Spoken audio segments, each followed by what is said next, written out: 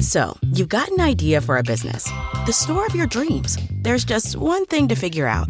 Everything. That's why Shopify's all-in-one commerce platform makes it easy to sell online, in person, and everywhere else. Sell on social media, source products with an app to get that first sale feeling. It's the only solution that gives you everything you need to sell everywhere you want. So when you're ready to bring your idea to life, power it up with Shopify. Sign up for a $1 per month trial period at shopify.com/listen.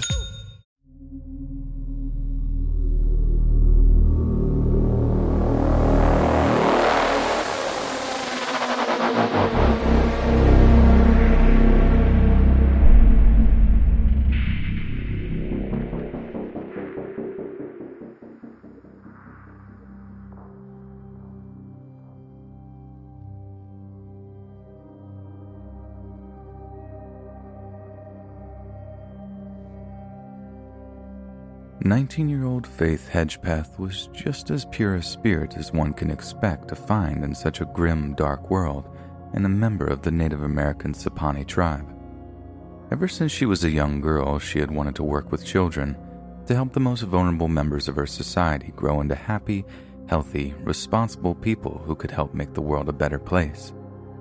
Faith knew that there were two career paths that she could take in order to make that a reality, being a pediatrician or a teacher.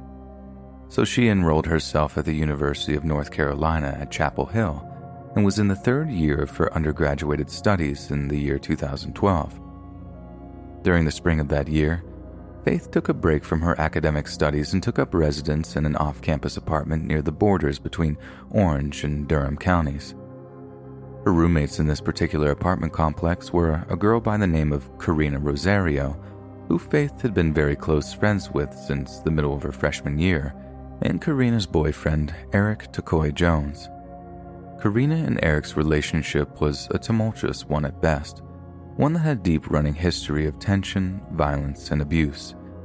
In the end, Karina had to move out in order to escape the relationship, with Eric also moving out shortly afterward. However, it seems that Eric was violent and paranoid and attempted to break into the apartment twice after Karina had changed the locks, apparently having convinced himself that the whole thing was a ploy and that Karina had moved back in. But even though this was not the case and Karina had not moved back in, she and Faith continued to spend a great deal of time together, as one might expect from two close friends who had been through so much together. Faith had even driven Karina down to the county courthouse in order to get a restraining order against Eric, who was apparently enraged by the positive influence she had in his ex's life and had threatened to harm her because of this on more than one occasion. Months later, during September of 2012, when Faith was living back on the college's campus, she attended a sorority rush at Alpha Pi Omega, a traditionally Native American sorority. Given that she had a paper to busy herself with that night, she departed the event just after 7 p.m., heading over to David Library with Karina and making sure to text her dad to let him know her whereabouts. The pair then left the library at around 11:30 that night, heading back to their campus apartment together before walking down to a dance club in downtown Chapel Hill called The Thrill. Security footage from the dance club shows the girls leaving at around 2 in the morning, with a neighbor of the girls reporting that she heard noises coming from their apartments at around 3, leading us to believe that they did in fact make it home safe.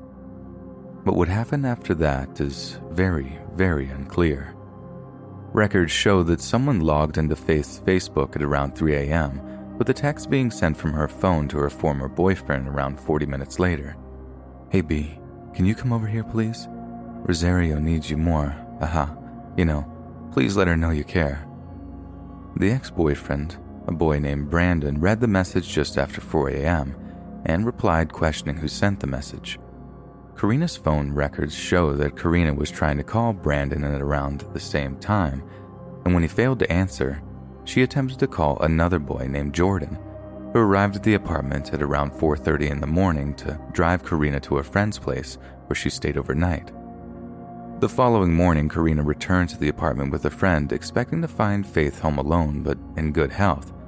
Yet when she walked through the door, the apartment was deathly quiet.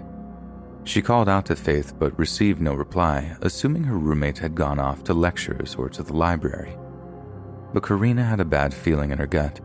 She hadn't heard from Faith all morning, and so just to be certain, she slid open her roommate's bedroom door and peered inside. What she saw next would haunt her for the rest of her life. Karina found Faith's dead body, partially naked and wrapped in a quilt. Neighbors would report hearing an ear-splitting scream around that time before 911 police dispatchers received an urgent call to attend the address in question. When the police arrived to investigate the scene, they found a large amount of blood splatter in the bedroom where Faith's body was located, along with an empty bottle of rum that also had a significant amount of blood on it, indicating that it was the murder weapon. Aside from the blunt force trauma to her head, Faith had all manners of cuts and bruises to other areas of her body, as well as dried blood under her fingernails. These were deemed to be defensive wounds from when she tried and failed to fight off her attacker. Horrifyingly, there was evidence of indecent assault, with a sizable amount of male DNA being found at the scene. After a distraught Karina was interviewed by police in the immediate aftermath of the body's discovery, her abusive ex-boyfriend Eric was considered the #1 suspect in Faith's murder. Police seized his cell phone, finding texts that he had sent to a friend that very same evening that seemed to ask for forgiveness for what he was about to do. He also tweeted out a similar sentiment to his followers, implying he was about to do something terrible. The tweet read, "Dear Lord, forgive me for all my sins and the sins I may commit today. Protect me from the girls who don't deserve me and the ones who wish me dead today." It seems the cops had bagged their man, an abuser whose social media status was tantamount to a confession. But shockingly, when Eric's DNA was compared to that which was found at the scene of the crime, it didn't match. Local police also compared the DNA to many of them who were found to be present at the dance club that Faith and Karina had attended that evening, but again, all samples came back as negative matches. A GoFundMe page was set up, crowdfunding a reward for information that peaked at $39,000, but still no usable leads or information was forthcoming. Interestingly, the 911 call made by Karina after she found the body has some under a considerable amount of scrutiny, with some suggesting that the call didn't come from Karina at all, but actually from the friend who accompanied her to the apartment that day, a girl named Marisol. Not only does the voice on the recording not sound like Karina, but the caller never once mentions Faith by name, only ever referring to the victim as my friend. Whoever made the phone call also lied to the dispatcher, telling them that she touched the body to check if Faith was still breathing. But when the body was analyzed for fingerprints, none matching Karina's or Marisol's came back, almost as if they were afraid to implicate themselves in Faith's murder. Police also recovered a handwritten note from the crime scene, one written in black ink on a piece of paper torn from a fast food takeout joint. The handwriting is scrawled and barely legible, so law enforcement aren't entirely sure if the note says, "I'm not stupid, jealous witch," or "I'm not jealous, stupid witch." The sloppy writing could be the result of two things. Either whoever wrote it was drunk, or they had used their non-dominant hand in order to throw off handwriting analysis who might have been able to use it to identify the killer. It was also left at a crime scene where the victim's blood was splattered almost everywhere, yet the note showed no traces of having blood on it, proof that it was written somewhere else before being dropped near her body. The handwritten note has been something that has confused professional and amateur sleuths time and time again, and it has even been suggested that it's a complete red herring, left by the killer to simply confuse those that wish to get to the bottom of Faith's murder. Perhaps the most important piece of evidence we have from this case is taken from a butt dial made from Faith's phone at just past 1 a.m. The recording is around 3 minutes long and details a conversation made between Faith, another girl, and another guy. Audio experts were hired to enhance the audio. They claim that it clearly records Faith crying for help. It also records a male voice saying, "I think she's dying," while a female voice is saying, "Do it anyhow." An intense discussion that seems to commence, which ends in the unknown female becoming enraged. The unknown male and the unknown female can also apparently be heard using the names Eric and Rosie, and if that is true, there is no doubt that this is Karina Rosario and her abusive ex-boyfriend, Eric. Faith's father is convinced that the recording is of his daughter's death, yet the model of phone that she had used at the time of her death is incapable of time-stamping phone calls accurately, meaning that the recording could have been made at any point during the night. 4 years later, in an effort to definitively identify a suspect, local police released a phenotype of the killer, constructed using the sample of DNA left at the scene. The profile shows that the murderer is of mixed Native American and European ancestry, specifically a mix of Mexican, Colombian, and Iberian heritage, with small amounts of other South American and African ancestry. It is very likely that he would have been considered Latino and would have olive or tan skin, black hair, and few freckles. Despite the original pool of suspects numbering in the thousands, police have managed to whittle it down to just 10 potentially guilty parties.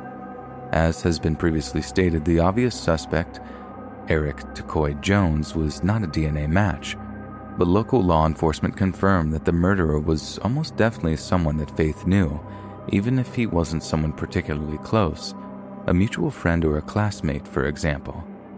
It also remains unclear if it was the work of a lone killer or if such a person had an accomplice. Karina Rosario, on the other hand, remains one of the most interesting and intriguing figures in this case. What would possess her to text or call two people so late in the night with such urgency? Why would she leave one of her best friends in the world, one that had been so good to her throughout her rocky relationship, all alone in an apartment that had been the target of repeated break-ins by a psycho ex-boyfriend? And what was going on with that bizarre 911 call she did or perhaps didn't make? As of 2019, Chapel Hill police were still in contact with her, despite the fact that she's attempted to escape the situation by moving out of North Carolina. According to them, Karina is still cooperative and answers all their queries to the best of her abilities. Yet, in the words of local reporter Tom Gasparelli, it's true that the cops still believe that there's more Rosario can tell them, and it sounds to me like Karina has long been in their crosshairs as a key figure who knows much, much more than she says she does.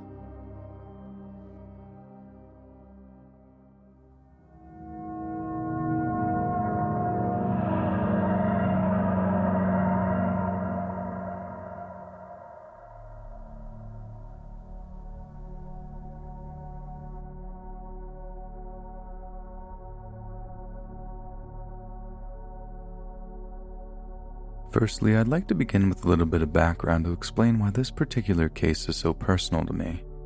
For the past 6 years, I've worked as a college campus police officer. We're a branch of law enforcement that doesn't get very much publicity or attention from the general public, but we're just as much law enforcement as any other branch. Policing college campuses is pretty much all I've ever known, too, because before I trained to be a regular cop, I worked as a campus security officer, which, trust me, was considerably easier than doing any actual police work. But it was also considerably more boring too. If I'm being honest, I thought it would consist of breaking up crazy parties, rescuing hot sorority girls from whatever jam they'd gotten themselves into, maybe even getting a few compliments that are usually directed at a guy in uniform, but nope. All my job consisted of was walking around campus for like 8 hours a day, just making sure buildings were secure and that the right doors were locked. On top of that, I had very little training and basically no means of defending myself whatsoever. I was constantly worrying about what I'd do if I'd actually ran into any serious criminal activity, but luckily I never did. But I can't say the same for some other campus security guards, and that's pretty much the whole reason I'm writing this up.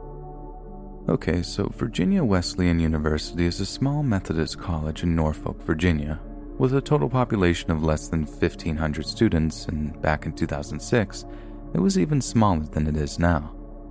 It's located near Virginia Beach in the Hampton Roads area of the state, which actually has a relatively high crime rate, but the college itself is pretty safe, and historically there's been very little in the way of trouble there. It's kind of like a little green island of bliss in the middle of an urban concrete sea, and the students that attended rarely say anything bad about it except around exam times. Back in 2006, it didn't have anything resembling a campus police force. Now, almost all American colleges have an attachment of uniformed police to keep them safe. But back then, Wesleyan only employed a small number of unarmed security officials to keep the peace. And one of these was a guy named Walter Zakshevsky, known as Wally or Officer Wally among his colleagues in the student body. Wally was actually from Chicago to begin with, but after joining the U.S. Navy and spending a good chunk of his military career down in Norfolk, it became kind of a home away from home. I know his wife is from the area and the pair moved back to Chicago after he got out of the military, but at 57, when Wally got laid off from a steel industry job in the Windy City and got sick to death of the weather, the couple moved back down to Virginia and Wally took up a job as a campus security officer at Wesleyan University. Wally has absolutely no experience in security or law enforcement, but I'm guessing the college didn't mind that since he was ex-military and was therefore seen as being disciplined and reliable. He started in July of 2006, and what followed was basically 3 months of on-the-job training in which Wally came to love his new job. His only real complaint was how hot and humid the campus could be in the summer months, but he grew to love the student population, who viewed him as a kind of warm, friendly guardian-type figure, someone they could trust and rely on in their time of need. Then, on October 11th of that same year, Wally was getting ready for his evening shift patrolling the campus. He was wearing his regular uniform consisting of a blue dress shirt, black pants, and a duty belt containing the usual security-type tools and gadgets: handcuffs, baton, flashlight, radio, but most certainly no firearm. Many of the other security staff at the college carried pepper spray, but Wally wasn't authorized to carry any because of how new on the job he was. It had recently been his and his wife's 34th wedding anniversary, so the pair were particularly in love around that time, so he made sure to give her hugs and kisses before he headed off to work that evening. According to the records from that night, everything seemed pretty uneventful. It was just a regular shift on the sleepy college campus. Just before 10 p.m., Wally apparently made a radio call to the campus security headquarters, informing them that he was about to undertake a routine building check. Security staff regularly checked in with headquarters so that clerks working there could make notes on their movements and activities, but after that call, Wally didn't check in again.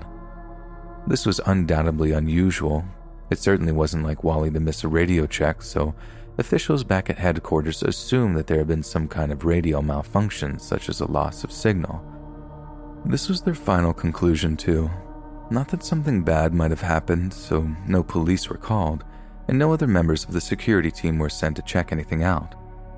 Wally's evening shift was due to end at 11 p.m., and he usually arrived back at headquarters for a debrief shortly before his shift was due to end, so he could properly hand over to the next guy on duty. But that night, Wally never arrived back at headquarters. Almost a half hour went by and there was still no signs of Wally, and it still proved impossible to get in touch with him via the radio network. Naturally, his colleagues began to worry, and a handful of security officers took off around campus to try and find him. One of these officers was the shift commander, a guy called Vic Dorsey. Dorsey was checking out the Boy Dining Center at around 11:30 p.m. when a grisly sight greeted him near the entrance. Wally was unconscious, lying in a pool of his own blood, having received multiple stab wounds around his arms and torso. Someone had evidently violently attacked him, and while Wally seemed to have attempted to pull out his baton to defend himself, he simply didn't stand a chance. Head of campus security said that when he got the call shortly after Dorsey had found Wally's body, all he needed to hear was the man's tone of voice to know the worst had occurred. Dorsey only managed to get out one word out before he burst into tears. Wally. Virginia Beach police were called in, who immediately took over the investigation into Wally's murder.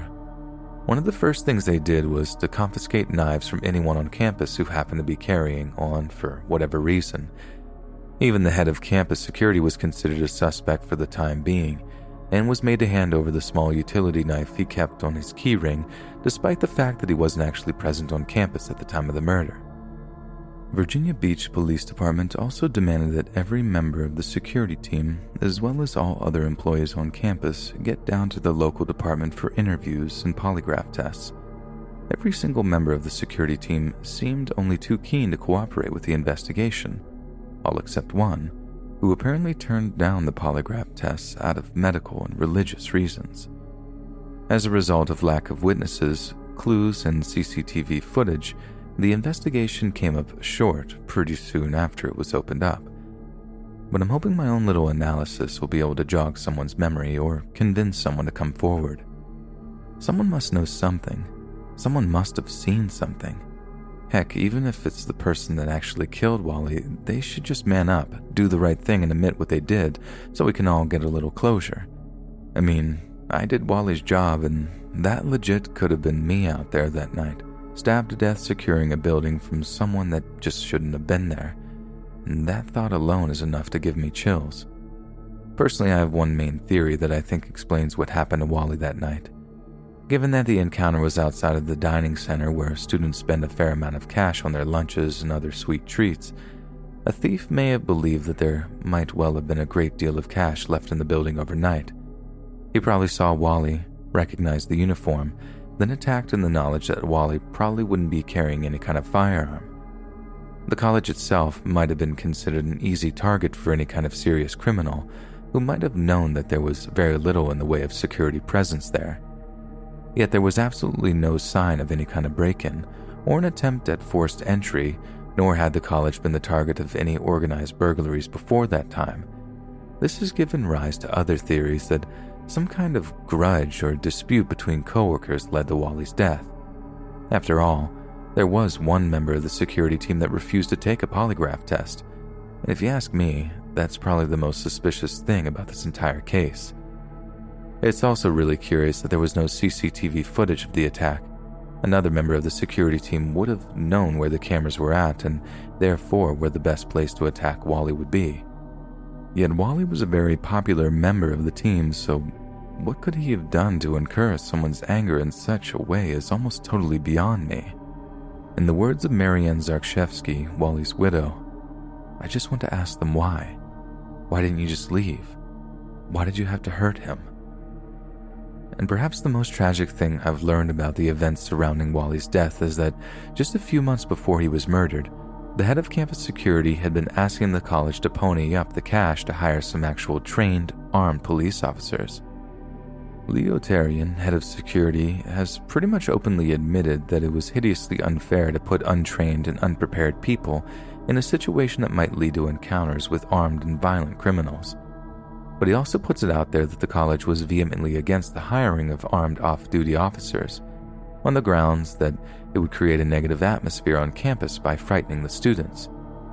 After Wally's death, Wesleyan College not only hired an off-duty officer but offered a $25,000 reward out of their own pocket for any information leading to the identification and arrest of Officer Wally's killer. A shadow box containing a photo of Wally, his now retired badge, and a medal now hangs in the Wesleyan security office, with the box bearing the inscription, "For the ultimate sacrifice." But as sad and tragic as the whole thing is, it pales in comparison to the terrifying idea that a man could be killed in such a brutal fashion while at work, with one of his own colleagues as perhaps the main suspect, and that still, to this day, not a single person has been charged or convicted over his murder. We can only hope that Wally and his widow managed to find some measure of peace.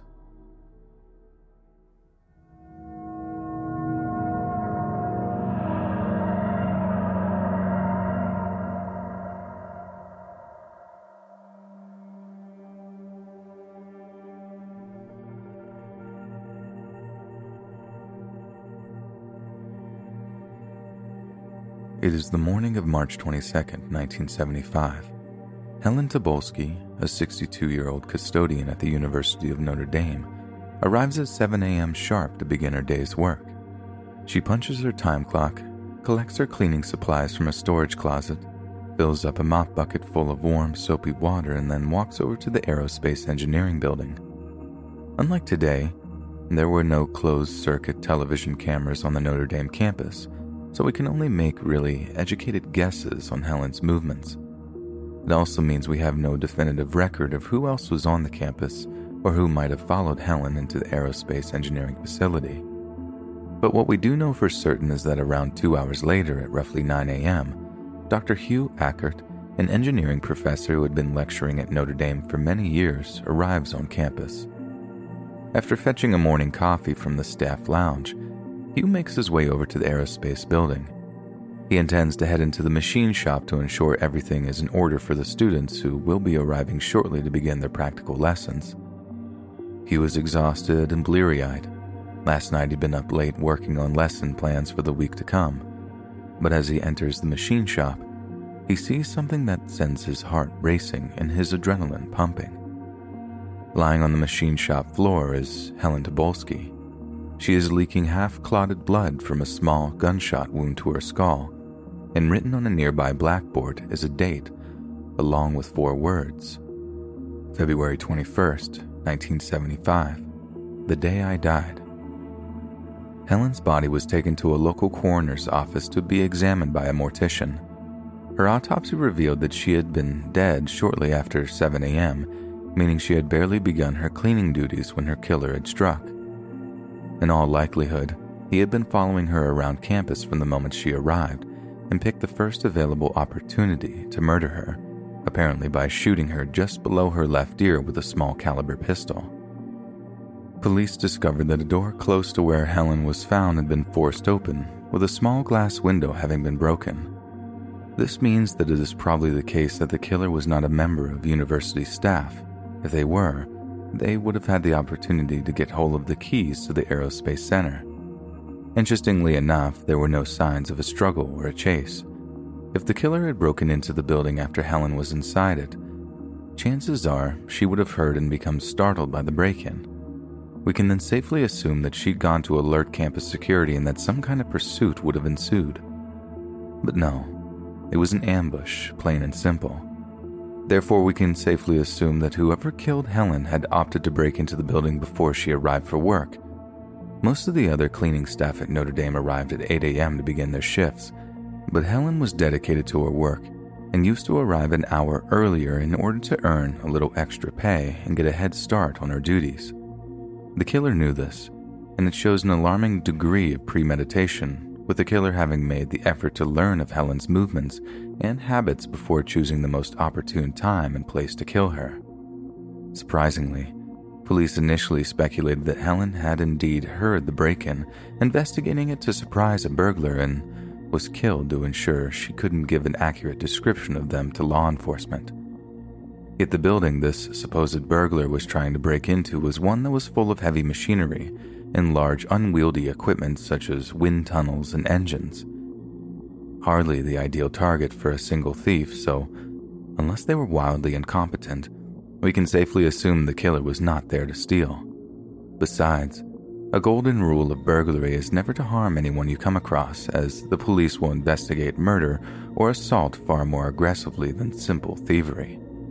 Therefore, the likelihood of the incident being a simple robbery gone wrong is very, very slim, especially in light of the strange cryptic message that was scrawled on the blackboard near Helen's dead body. The blackboard message was analyzed by handwriting experts in the hopes that it could be confirmed as Helen's, but the results of their investigation were never conclusive. This may well have been because the handwriting on the blackboard drastically differed from that of pen on paper, and that she had possibly been forced to write the message under duress. But even then, handwriting experts are trained to be able to work around such differences, and if there indeed had been any major similarities with shape or style of the lettering, they'd have surely mentioned it. Other handwriting samples were taken from other members of university staff, but none were matched to the writing on the blackboard itself. Therefore, we have every reason to believe that it was in fact the killer themselves who wrote the message. However, there is also the issue of the date that was written on the blackboard. The message referenced the date of February 21st, while Helen was killed just over a month later on March 22nd. There was again some rather bizarre speculation that Helen had been forced to write the date herself and had been so afraid of her impending fate that she had simply gotten it wrong. But I believe that it makes much more sense that whoever killed her was trying to reference some kind of perceived slight or insult from Helen that occurred on February 21st. This would have meant that the killer had been planning the murder for up to 32 days prior to the event itself, plenty of time to track Helen's movements and habits in preparation for her murder. But who could Helen have offended so badly that they'd have been driven to do something as drastic and terrible as take her life? During the course of an extensive police investigation, it was discovered that Helen had no known enemies. She had worked at Notre Dame in her role as custodian for 12 years, seeming to enjoy her job while each of her co-workers attested that she was very well liked, a popular figure among the teaching staff and student body alike. However, there is the possibility that Helen had recently broken it off with a boyfriend or lover, one that had taken it so badly that they considered the day she finished the relationship as the day she died. Helen's husband, John, had suddenly passed away from an aggressive form of cancer in 1962, and Helen had never remarried. But that doesn't mean she didn't have some kind of male acquaintance at some point, perhaps even more than one. Only one thing is clear regarding Helen's murder, that whoever killed her did so out of some twisted desire for revenge. Revenge for something that occurred on February 21st, maybe even of that very same year.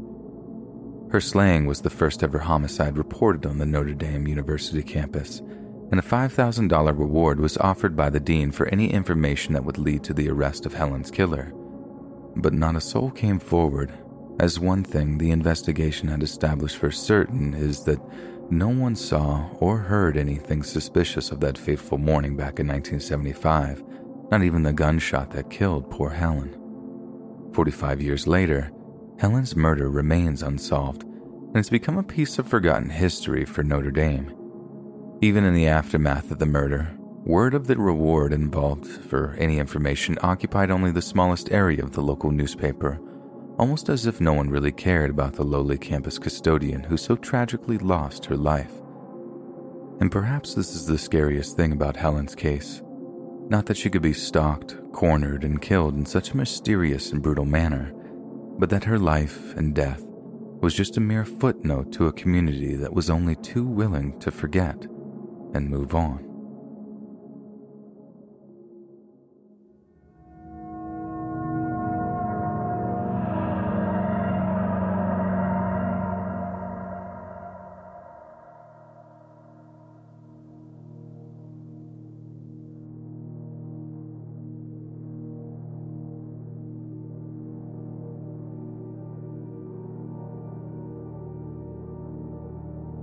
I go to uni here in Leicester in the UK, and like most students, I'm out clubbing every weekend that I can afford it.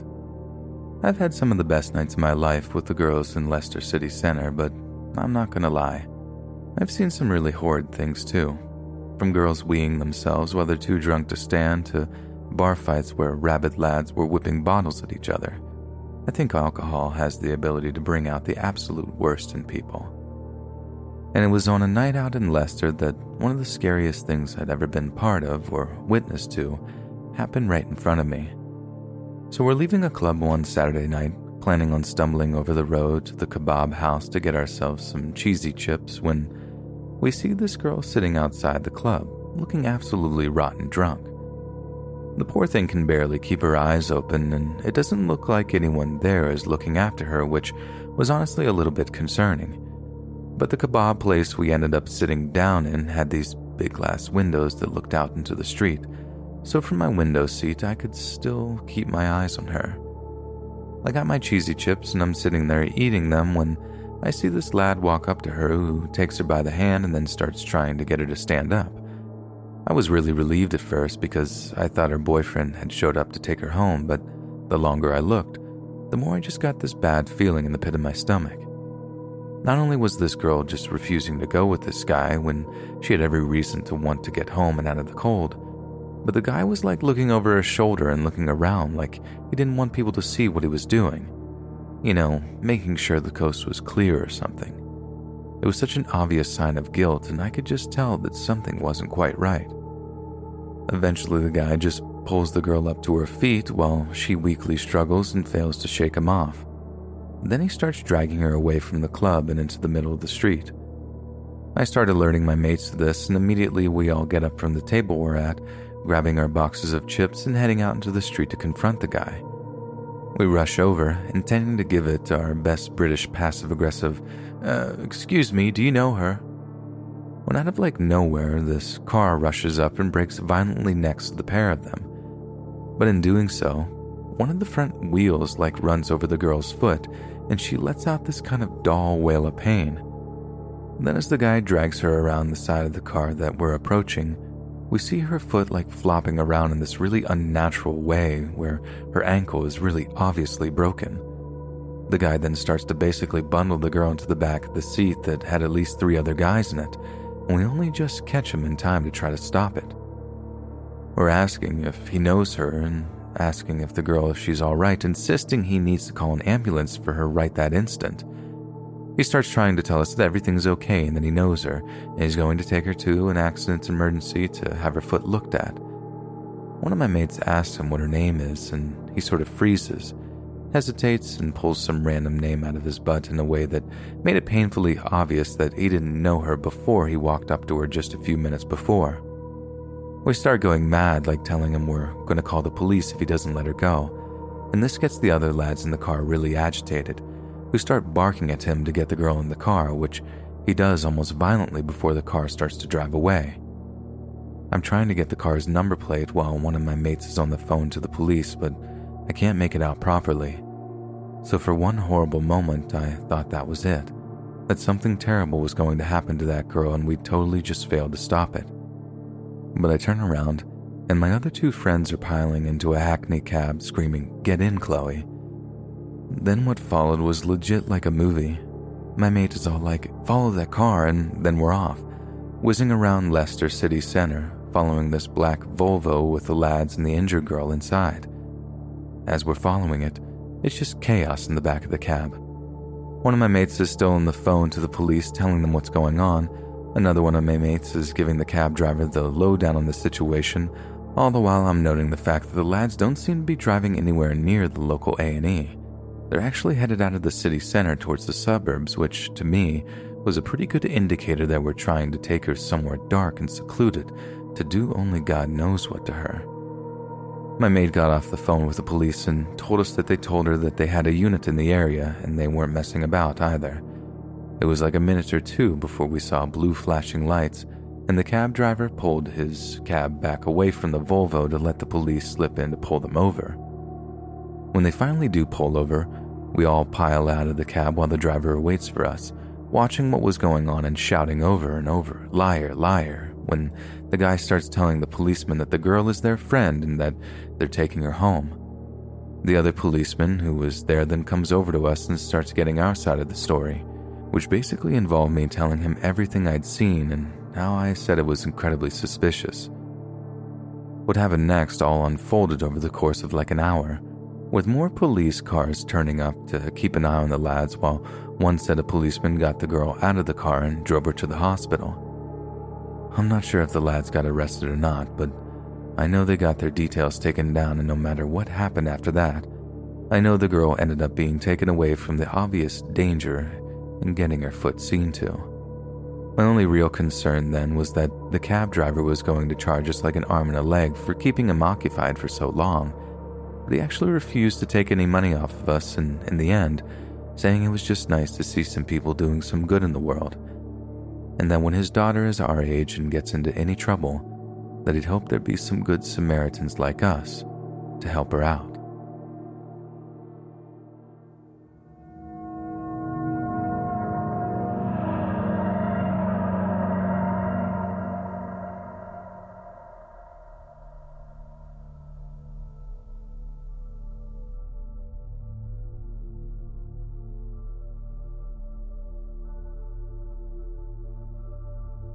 My name is Jamila, and I'm a medical student at Barts, a medical and dental school here at Queen Mary's University in London.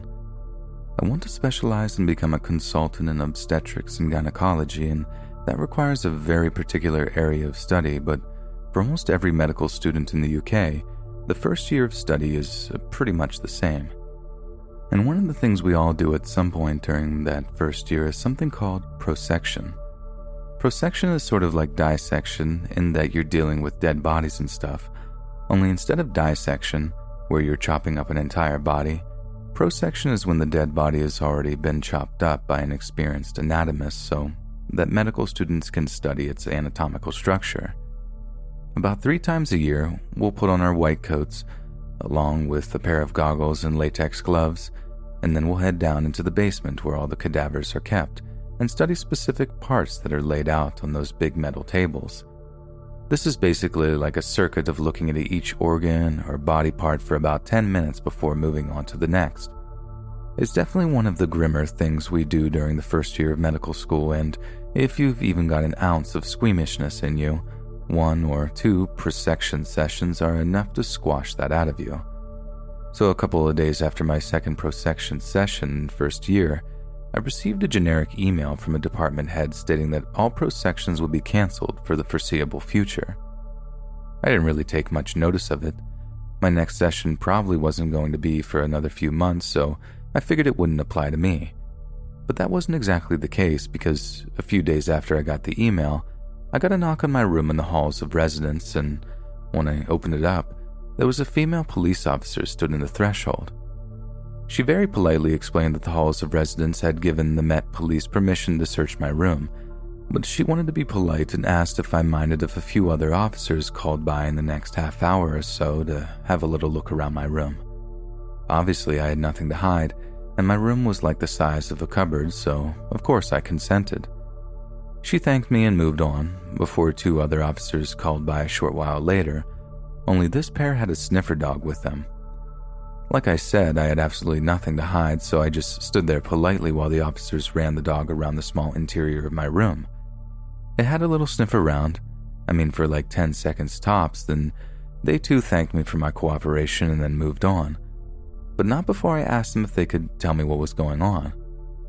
One of the officers apologized and told me they weren't allowed to talk about it, but they were sure the university would mention something to us soon enough.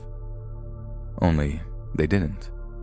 Weeks went by, and we were pretty much left to just assume that since there was a sniffer dog involved, that the whole police search was because someone in the halls was suspected of drug dealing, or at least having drugs in their room. Students and drugs go together like a horse and carriage, so assuming it was something drug-related, it seemed perfectly logical. But we were wrong, because the real reason the rooms were searched was far darker, and considerably more disturbing than just a few bags of weed or something.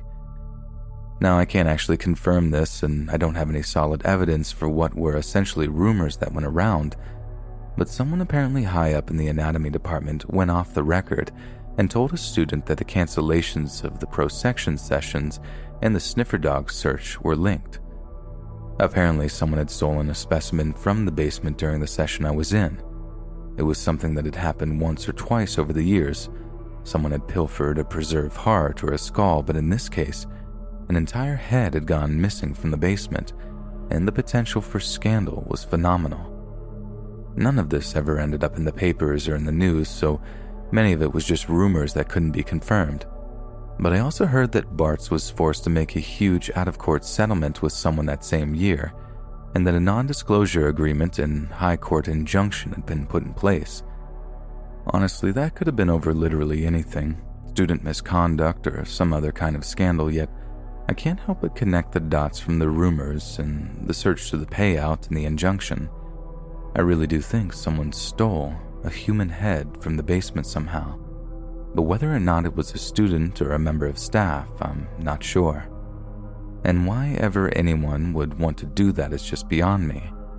I'm really not sure I want to know why someone would want to steal a preserved head from an anatomy lab, or what they'd do with it once they did. It's also pretty frightening that Bart's seemed more concerned in covering things up and sweeping things under the rug than really getting to the bottom of what happened, or keeping us informed. I'd considered doing more digging if the whole thing didn't leave such a bad taste in my mouth, and like I said, the whole thing raises questions that, if I'm honest, I'm not sure I really want to know the answers to. And so I just have to live with it. Live with the fact that one of my fellow students could have stolen a human head, hid it away somewhere, and are now using it for some truly sickening, perverse things.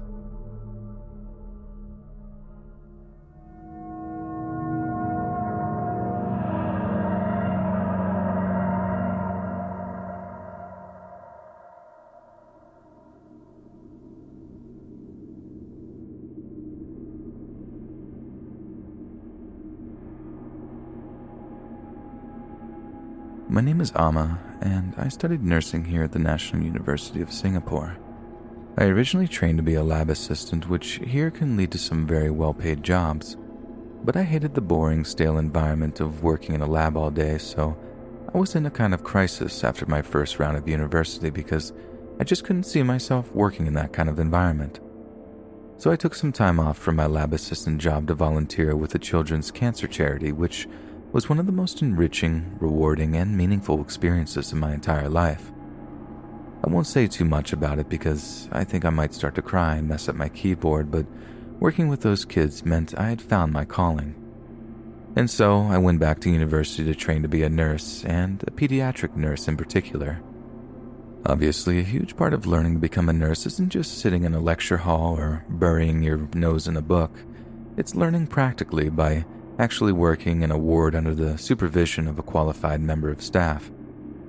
I remember my first time on a pediatric floor. It was honestly hellish. I'm still not quite over the sounds of kids screaming, and I don't think it's something I would ever get used to. It's a sound that absolutely makes my skin crawl, like I tense up and I just can't relax when I hear it.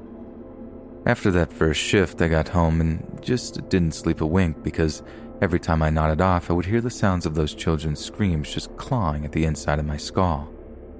You never get over it, but you do adjust, and after a while, you get so tired from the long night shifts that even if you see some horrific things, you still manage to get some sleep. But by far the most memorable time during my university training was the code yellow we got on the floor one day. Myself and my supervising nurse were doing our rounds, checking temperatures, administering meds, and going about doing our general checks on the floor when a voice over the hospital's public address system announced a code yellow.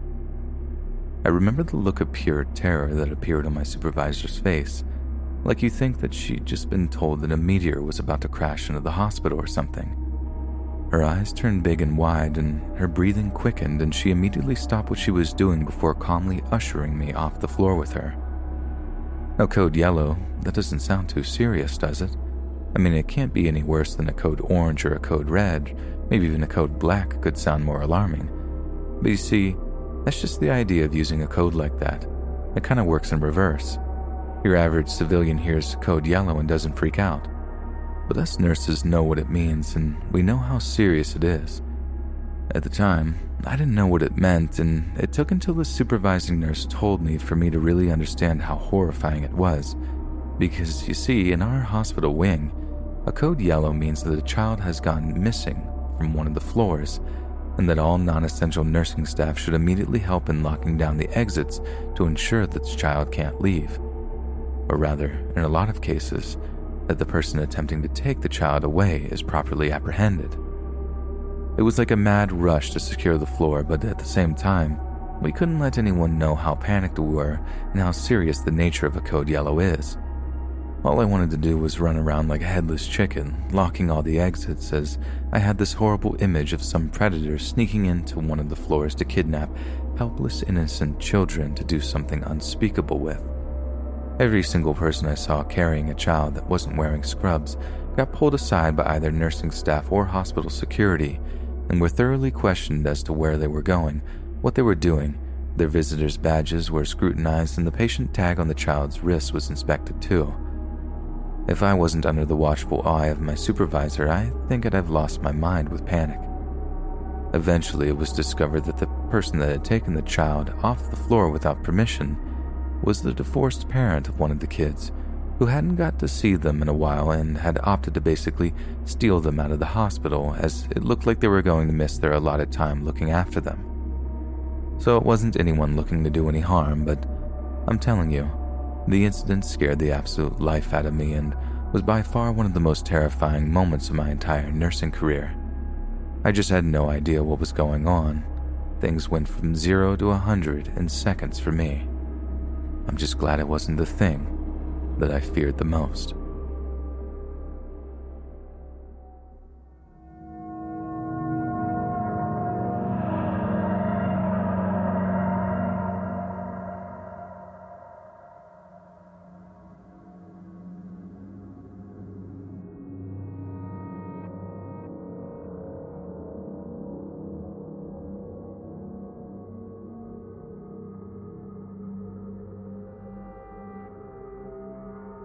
I was a homicide detective with the NYPD for just over 16 years. 16 years of misery, pain, and death on a daily basis. I wish I could say that getting a conviction for a suspect I'd put the cuffs on could be satisfying, but it wasn't. In my first year of the job, we bagged a guy who'd killed 2 tourists just to take a few dollars out of their wallets. That same guy took a plea deal, did just 14 years, and was out in the second to last year of my time working for the Detectives Bureau. I think that's when I decided I'd just about had enough. As a homicide detective, you want to get murderers off the street for good, not to just delay the whole cycle of violence by just a decade or so. I felt useless, like I was just a cog in a machine that didn't even work properly. Then, about a year before I put my papers in, I spoke to an old partner of mine who'd left the job to become an independent private investigator down in Miami. He said it was the best decision he'd ever made, that he was raking in 3 times the salary without having to do any of the serious dirty work that made being a homicide detective almost unbearable. He also mentioned that if you get a good reputation for delivering on investigations, or if people hear you're an ex-cop, that the job offers come so thick and fast that you can pretty much just cherry-pick the jobs you want while naming your price. By that time, I was divorced, had grown-up kids in college across the country, so there really wasn't anything tying me to New York City. And so, once I worked my notice period, I picked out an apartment in Miami, caught a flight down to Florida, and started my new life in the Sunshine State. I started off getting the overflow of the jobs my ex-partner couldn't find the time for. He'd get a call, have to turn the person away, but would give them the old, "I can't do it, but I know a guy," ex-NYPD like me, solid worker, smart, and diligent. Time after time, this got me well-paid PI work that mostly consisted of insurance and personal liability stuff. Basically, if someone made a personal injury claim against an individual or company, I'd follow them around a little to make sure that their injury was genuine and that they weren't hitting up the gym or whatever in their spare time. But there was another kind of job that accounted for a great deal of the work we did, and that was suspected infidelity. A husband or wife would get in touch with us saying that they believed that their spouse was having an affair. We'd then follow the subject around for a while, tracking their movements whenever they weren't at the family home to see if they were in fact seeing someone else on the side. And, depressingly, more often than not, the suspicious party's gut feeling was correct. We'd catch them sneaking into some apartment complex with a bottle of wine, only to leave the next morning with a certain glow about them, if you catch my meaning. Sometimes it was more brazen than that, and more often than not, attaining a sufficient evidence of the affair required some serious tailing and stakeout work.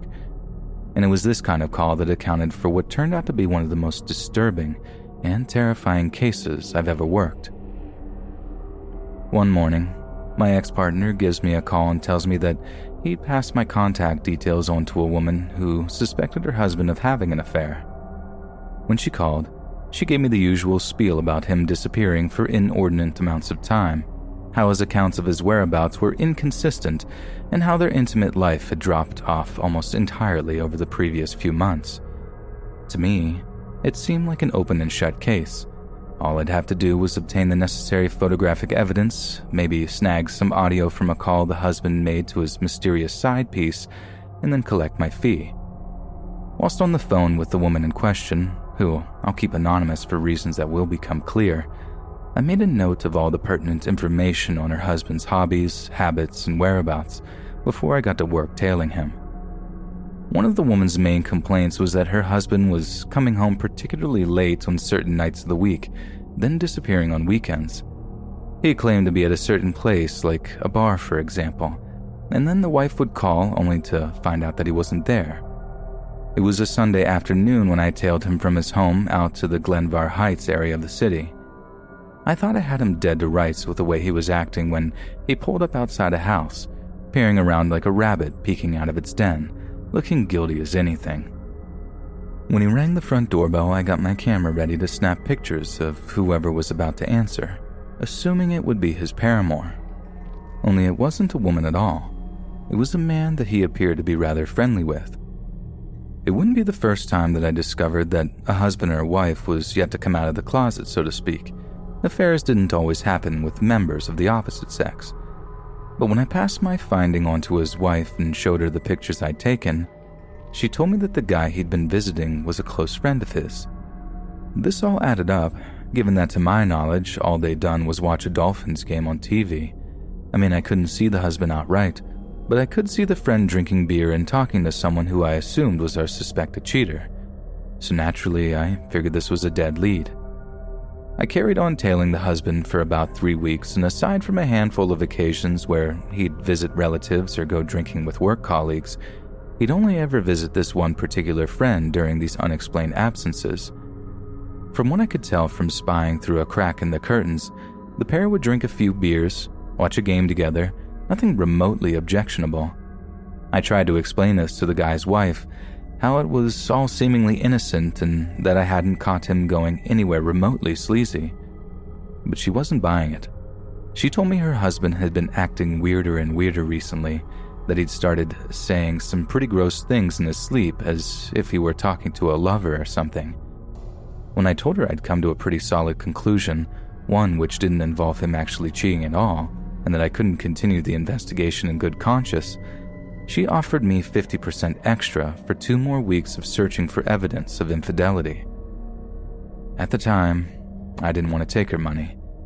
It would be morally unsound of me to keep mining her for cash, and I could end up ruining my good reputation in the process. But something about her pleas made me take pity on her. That, and she didn't exactly strike me as the paranoid type. She insisted that there was something to her suspicions, and either she could keep paying me, or she'd try someone else. And that about sealed it. I told her I'd work the case for 2 more weeks, but after that, she'd be on her own. The next time I tailed him, it was a weeknight, one in which I'd followed him from his downtown office job out to the residence in Glenvar. I figured it would be yet another night of watching silent sports on someone else's TV through a crack in the curtains. Only this time, the guy hadn't quite closed them all the way, so I had a much better view of the room they were supposedly in. I say supposedly because after the husband was welcomed into the home, he only joined his friend in the TV room for like a minute or 2 tops before heading off to another part of the house. At least I'm assuming that's what he did, because he didn't reappear in the TV room for another 2 hours. That's when I realized that on each of these visits, he'd been following the same pattern of behavior. I'd assumed that he was watching TV with his buddy, only he wasn't. The buddy was talking to someone on speakerphone. I'd made a huge error of judgment. Something weird was going on in that house, and it was something that was essentially confirmed to be seedy when the husband exited the house at one point in a state of undress. His tie was off, his shirt was untucked, and like something out of a bad movie, he'd actually forgotten to zip his fly back up. The next time I followed the husband to his friend's house, I brought along what's known as a parabolic microphone that had an attached recorder. This is a special kind of mic that basically uses a kind of small satellite dish to collect and focus sound waves. They don't always produce the best quality audio, even expensive ones like mine, but they can be very effective at eavesdropping on distant conversations. I paid almost $1,500 for the model I use, but trust me, the thing has ended up paying for itself, and I've used it on more than one occasion to secure hard audio evidence in an insurance fraud or infidelity investigation. So after the husband arrives at the friend's place, I turn in the parabolic mic to the window of the TV room, then listen in for anything incriminating. That's when the plot really started to thicken, as they say. From what I could gather, the husband arrives, he and his friend make a little small talk, then there's a cash amount exchanged, with the husband giving his friend a sizable amount of money before heading off into another room. Again, after a few hours, the husband reappears, sounding pretty well blissed out. The 2 guys make small talk again, then the husband leaves. My first thought is that it was some kind of narcotic situation, that the husband was using his friend's place to use heroin or something along those lines. The only thing I could do to confirm my suspicions was stake the place out to see who else came and went. That way I'd know for certain if there was some kind of drug dealing situation occurring, or if it was something more insidious. Lo and behold, the house was receiving visitors multiple times during all hours of the day and night. Each time there'd be an exchange of cash before the visitor would disappear into another part of the house for varying amounts of time. From the kind of conversation that was going on before and afterward, there was no way of me knowing exactly what was being sold, or if the gentlemen callers were paying for time stayed, the amount of narcotics, or both. But during one visit, I overheard something that might prove to be my ticket finding out what was going on in that house. One of the visitors tells the homeowner, through a series of implications and innuendos, that they have a friend who's interested in stopping by to patronize whatever services the guy was offering. The homeowner tells him to pass on his address, but not to use any cell phones, ever, then gives him a code word to use when stopping by so he'd know it wasn't the cops. Bingo. I had my way in, and all it would take would be a little look around the house and I'd be able to know for certain what it was that my client's husband was doing when he was over there. I thought it was something shameful, something sleazy, but I don't think I'd ever could have prepared myself for what I was about to find. I waited a couple of hours before I made my move, ensuring no one else was visiting, but also so that there was enough time elapsed between the visits so the homeowner wouldn't be too suspicious about me pretending to be the previous caller's referral. So I walk up to the house, ring the doorbell, then give the homeowner the story about having been referred by the previous visitor, along with agreed-upon code word. He seems a little cautious at first, but he lets me into the house, showing me into the TV room, then asks for $300 in cash before telling me to wait there while he got stuff ready for me. I'm still under the impression that the place was some kind of drug house, that maybe he was going to clean up some puke in the other room, perhaps get some clean needles or something. In my mind, these suspicions are pretty much confirmed when he comes back into the TV room a few minutes later, then asks me if I'm ready while taking off a pair of rubber gloves. I follow him down a hallway and pick up on the smell of cleaning products on the air around him. But when he showed me into the room that I presumed all the other visitors had paid to be inside, my jaw almost hit the floor. The interior looked like a slaughterhouse. One wall was floor-to-ceiling animal cages, and inside them were all kinds of smaller household pets and other similarly sized animals. Cats, smaller breeds of dogs, guinea pigs, chickens, rodent-like creatures that I only later learned were named chinchillas, and there must have been at least 20 to 30 different animals locked away in there. Then, in the center of the room, there was this large wooden table stained with blood, and on it sat all manners of tools and kitchen utensils. Like I said, I had assumed it was a drug house, even toyed with the idea that it was some kind of brothel, but never in a million years did I suspect that the place was some kind of snuff-related venture on the part of the owner.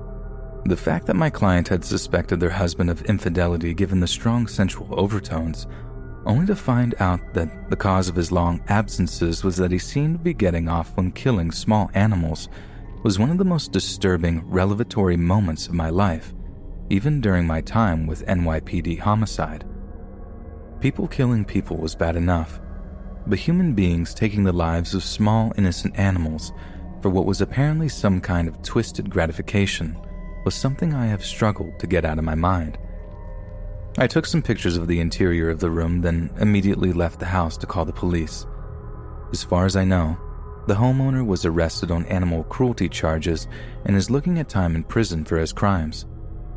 Unfortunately, this was all before the previous administration signed a bill making animal cruelty a federal offense, so the guy isn't going to get as much time as I'd like him to.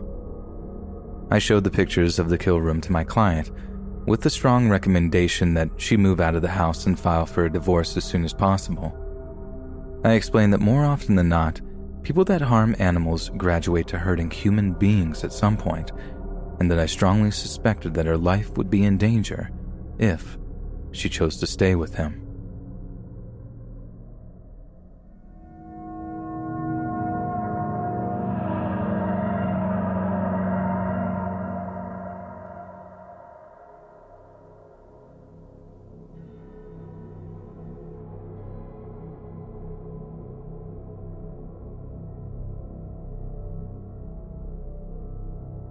Daniel John Morgan was born on November 3, 1949 in Singapore, the son of a British Army officer.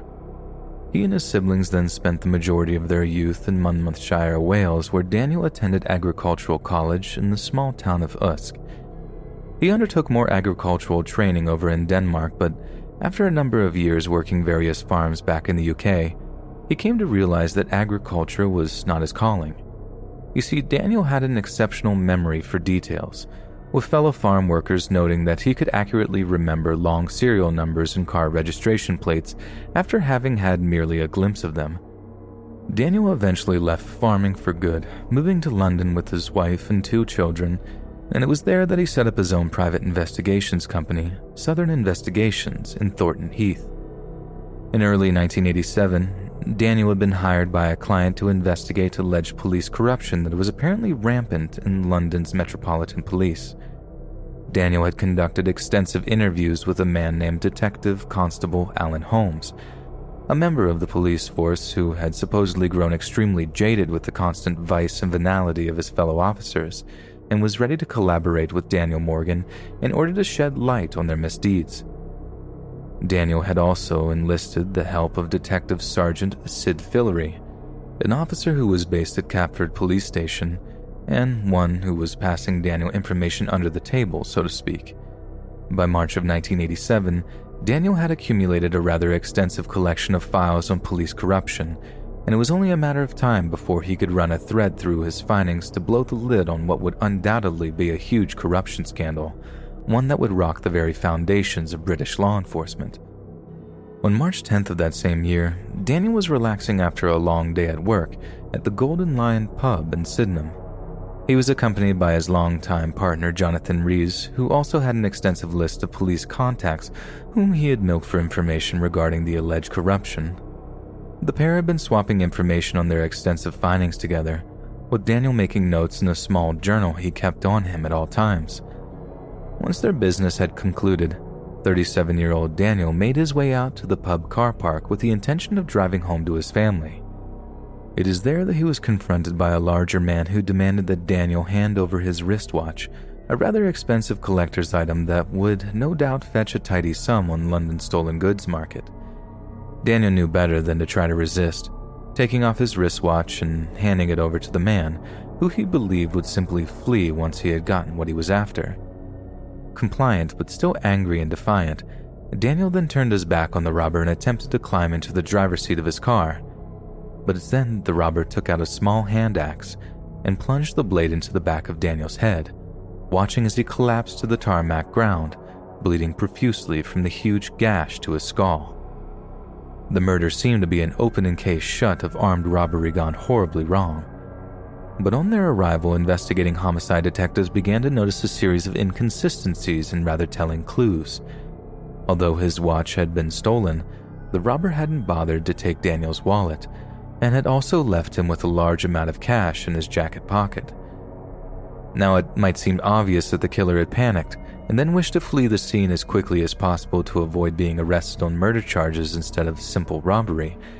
However, further investigation revealed that the killer had in fact hung around the crime scene in order to relieve Daniel of another of his possessions. Daniel's trousers had been torn open around one of the pockets, and his notebook, the one in which he kept his wealth of information regarding police corruption, had been stolen. Police initially sought to arrest a single suspect in connection with the armed robbery and murder, but the more information that came to light, the more they realized something far more sinister was going on. A month later, in April of 1987, 6 suspects were arrested in connection with Daniel's murder. Shockingly, these suspects included none other than Sid Fillery, one of Daniel's police contacts, as well as his longtime business partner, Jonathan Rees. 2 more of the suspects were Metropolitan Police officers who were arrested specifically on suspicion of murder. However, all 6 suspects were eventually released without charge, since homicide detectives were completely unable to make any of the charges stick. Then a few months later, during the summer of '87, the other police officer that Daniel was working closely with, Detective Constable Alan Holmes, was found dead under extremely suspicious and mysterious circumstances. It was initially believed that he had ended his own life, possibly as a result of the depression and alienation he felt when police colleagues asserted that his collaboration with private investigators made him a traitor and a snitch. But a coroner noted that there were a number of inconsistencies regarding the injuries to be found on Alan Holmes' body, some of which were more consistent with assault or involuntary detainment than a straight-up taking of their own life. There have been many allegations and suspicions regarding this, and unfortunately, no concrete conclusions have been reached, and we can only really speculate on what happened to him. A year later, in April of 1988, an inquest into Daniel Morgan's death discovered that all was not well regarding professional relationships at Southern Investigations. A handful of company insiders claimed that Daniel Morgan and his partner Jonathan Rees, the very same man who was arrested in connection with his death, had been arguing extensively in the run-up to the former's murder. Apparently, Rees had told the company accountant that police officers he knew well were either going to kill Morgan themselves or have it arranged using various shady underworld connections. He also told Lennon that in the aftermath of Morgan's death, that none other than Sid Fillery, the officer who had been feeding them information, would replace him as Rees' partner at Southern Investigations. Although Rees straight up denied murdering his former partner or having anything to do with the planning of it, he was held dead to rights over the Sid Fillery comment, who had indeed joined the PI company after a medical retirement from the Metropolitan Police. Former Detective Sergeant Fillery was also alleged by witnesses to have tampered with evidence during the inquest into Daniel Morgan's death, as well as apparently having coached witnesses to give statements that would absolve him and Rees of any involvement in the murder. As a result, Jonathan Rees was once again arrested.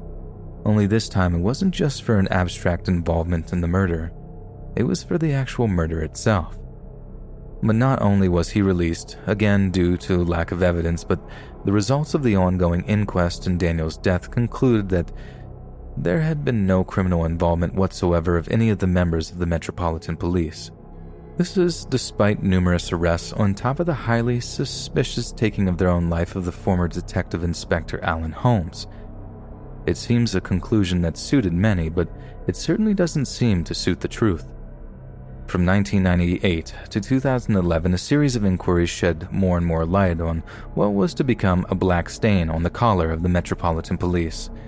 Jonathan Rees was also proven to be no stranger to corruption, as in the year 2000, he was sentenced to 7 years in prison for conspiring to plant cocaine on an innocent woman to discredit her in a child custody battle. It was a damning connection and showed the general public that Rees was a man who could stoop very low indeed to get what he needed. Police also used surveillance devices on a number of occasions in an attempt to covertly obtain yet more information for use in another prosecution. More than once, these bugs recorded audio that linked a number of police officers to Daniel Morgan's murder, but a judge dismissed the recordings as mere hearsay, asserting that they were not substantial enough to be considered serious evidence during any prospective trial. Then, a number of years after Rees was sent to prison, another inquiry was mounted, with this one being kept a closely guarded secret. Detective Superintendent David Cook was appointed to head an inquiry to review the evidence, a man who once described the murder as one of the worst-kept secrets in southeast London, and that a great number of civilians and law enforcement personnel knew the identity of at least some of those involved in Daniel's murder. Detective Superintendent Cook also said that serious and persistent efforts had been made to tarnish Daniel's character, and passionately dismissed claims that Daniel had been targeted for assassination after he had been found to be investigating a ring of Colombian drug dealers. Cook said he was certain that those responsible were white British and almost certainly involved with the police force in some capacity. The secret inquiry resulted in the 2009 trial of a number of suspects, including Rees, but once again the case fell apart when it was decided that almost a decade of public attention meant that none of the suspects could be guaranteed a fair trial. Incredibly, Rees had once again escaped the justice that Morgan and his family so richly deserved. Yet amazingly, since his release from prison for attempting to pervert the course of justice, Rees has made no effort to hide his criminal dealings. It has become painfully obvious that he has a network of contacts with corrupt police officers who obtain confidential records for him. In order to get a job with the British tabloid newspaper News of the World, he claimed that his extensive contacts provided him with confidential information from banks and government organizations, and he was routinely able to obtain confidential data from bank accounts, telephone records, car registration details, and computers. He was also alleged to have commissioned burglaries on behalf of journalists. In his own investigation into Rees, Guardian journalist Nick Davies described what he observed as a devastating pattern of illegal behavior and commented on the empire of corruption that Jonathan Rees and Sid Fillery built in the years following Daniel Morgan's murder, after Fillery replaced Morgan as Rees' partner. What seems terrifyingly obvious at this stage is how one man was capable of manipulating the British justice system for more than 20 years, simply to suit his own financial gain. And although he did indeed see the inside of a jail cell for perverting the course of justice, Jonathan Rees has managed to escape punishment for the most serious crime he seems to have committed, that of planning and executing the murder of his former partner, Daniel Morgan. We as citizens are supposed to be capable of putting faith in the criminal justice system. Without it, all we have is a sense of chaos and lawlessness, a world where we must take justice into our own hands when the state refuses to help us. What is undeniably more terrifying than any ghost or ghoul or monster is that we may well live in a society where those we trust to be our guardians are actually those who silence us, oppress us, and ultimately kill us.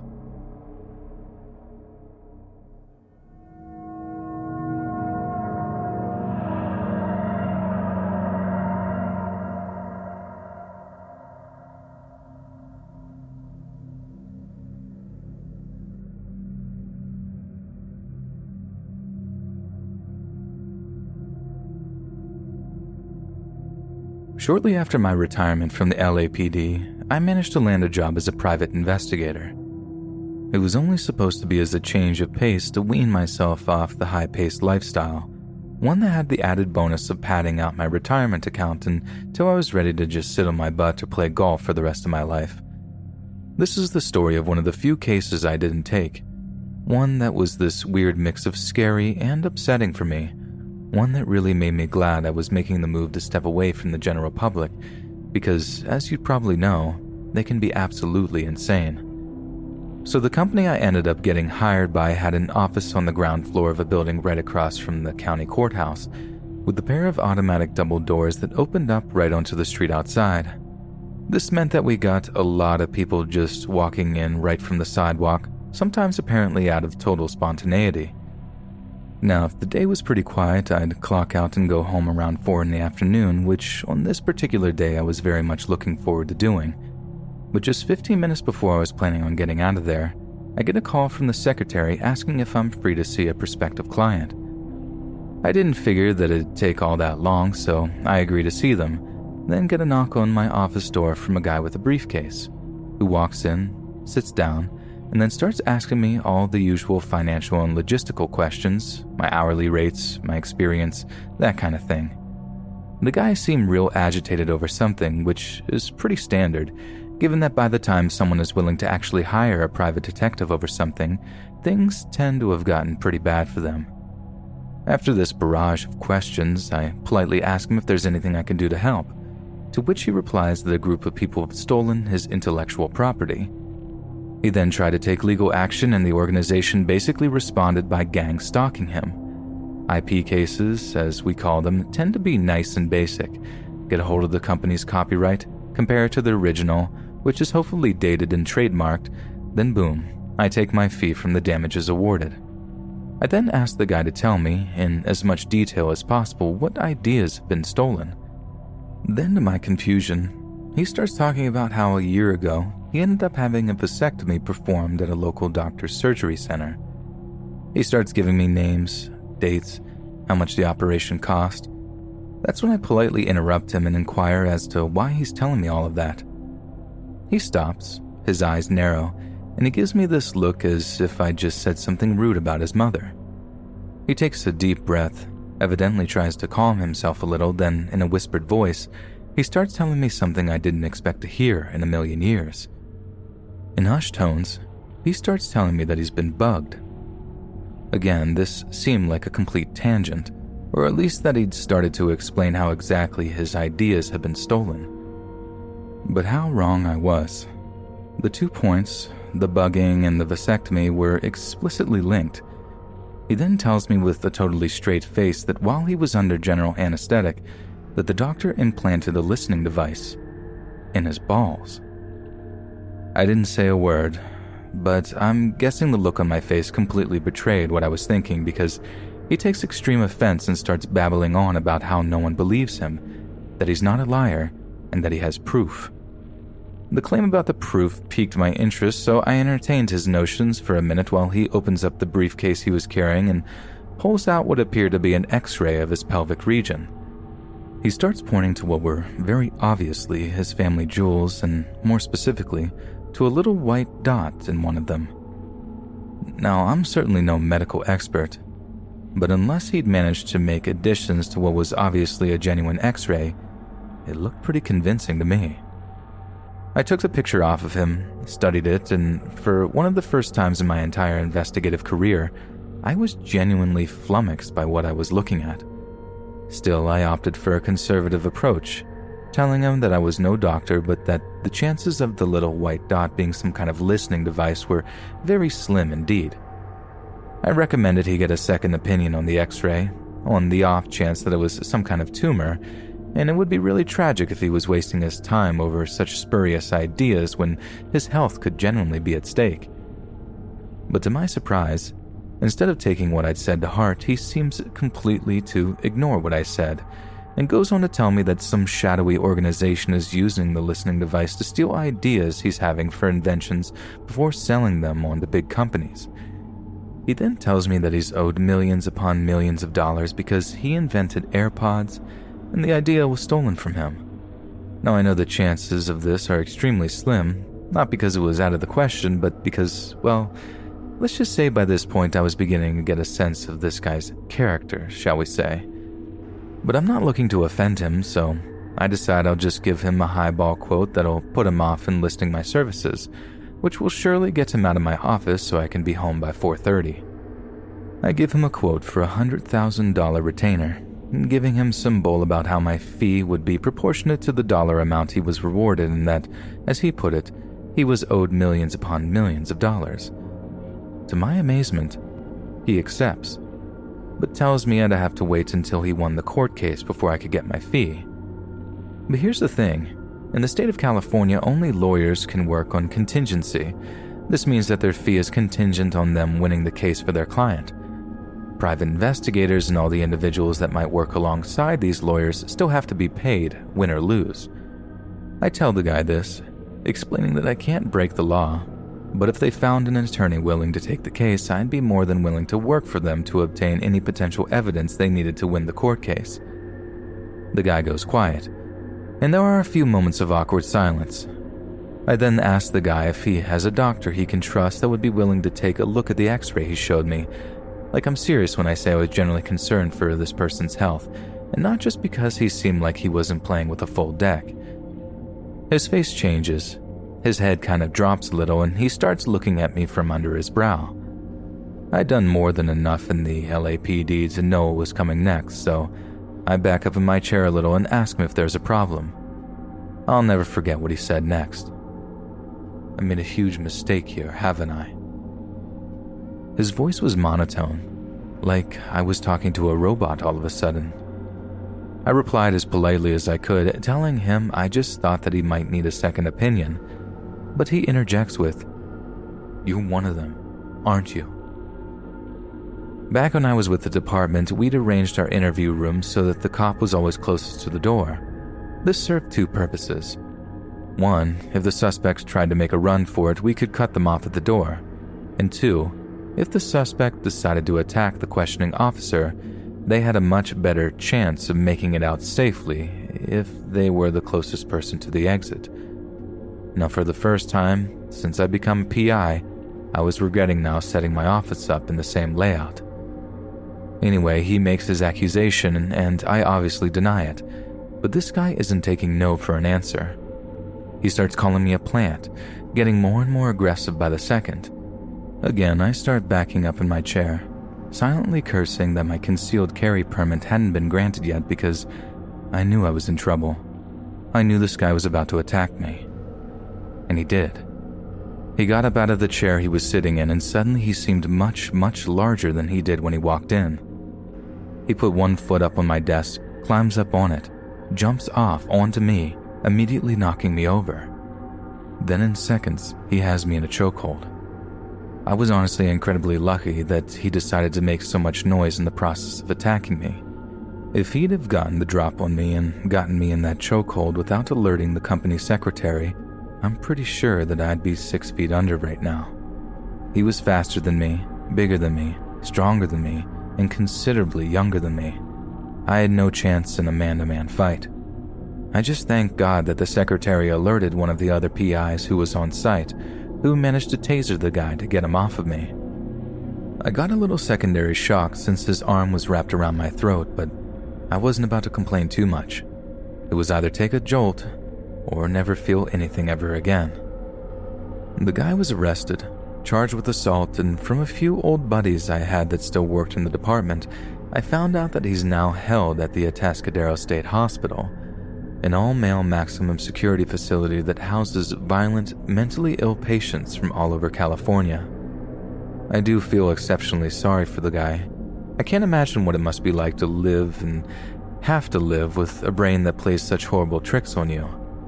But I won't lie, I do feel like it's the best place for him, because it really was only a matter of time before he took out all of that self-righteous anger on someone, before he really put the hurt on an innocent person. And they might not have been nearly as lucky as me.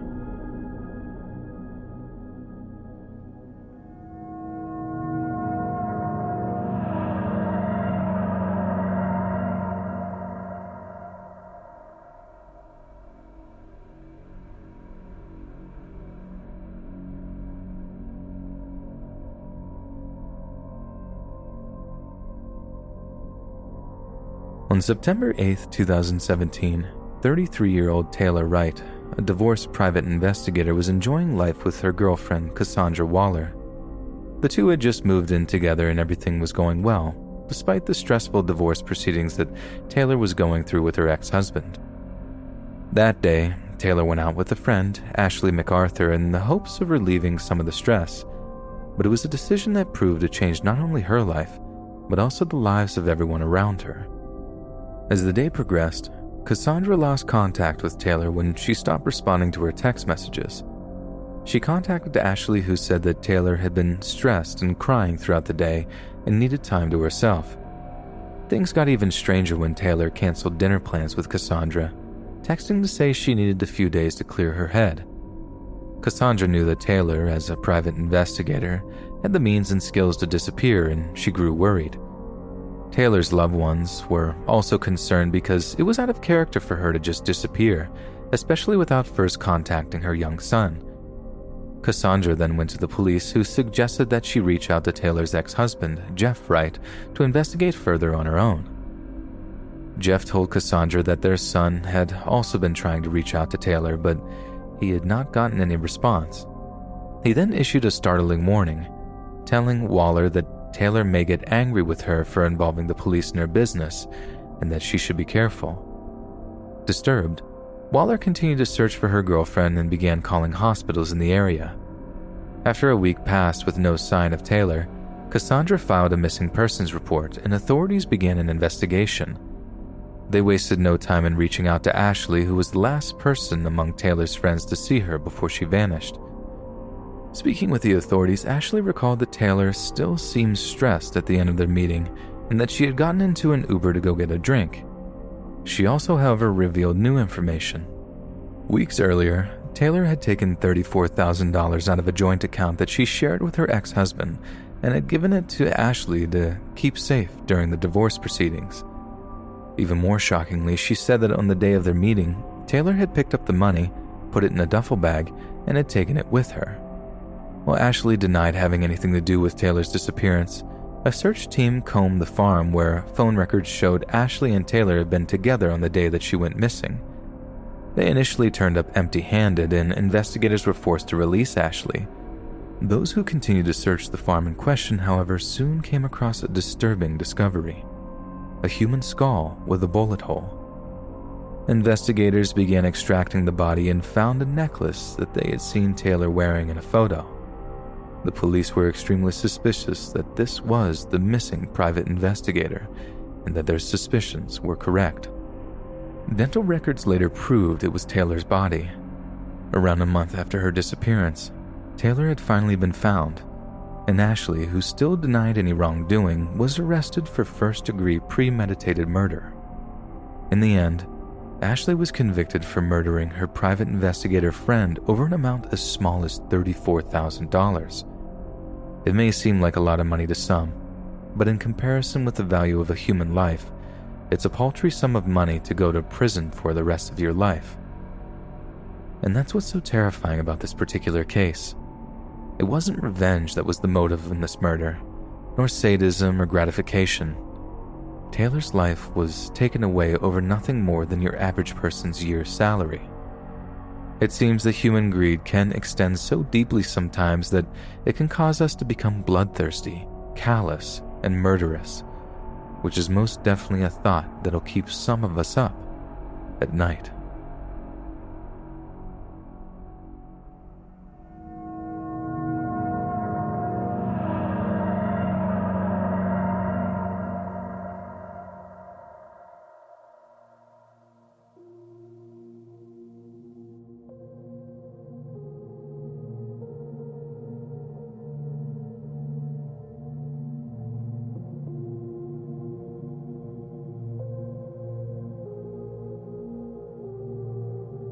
On the 3rd of May 2007, 3-year-old Madeleine McCann disappeared from her bed in a vacation apartment at a resort in the Algarve region of Portugal.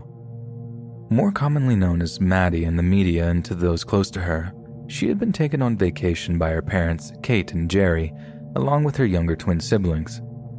One night, the McCanns left their children to sleep in the ground floor apartment that they were staying in while they ate at a nearby restaurant.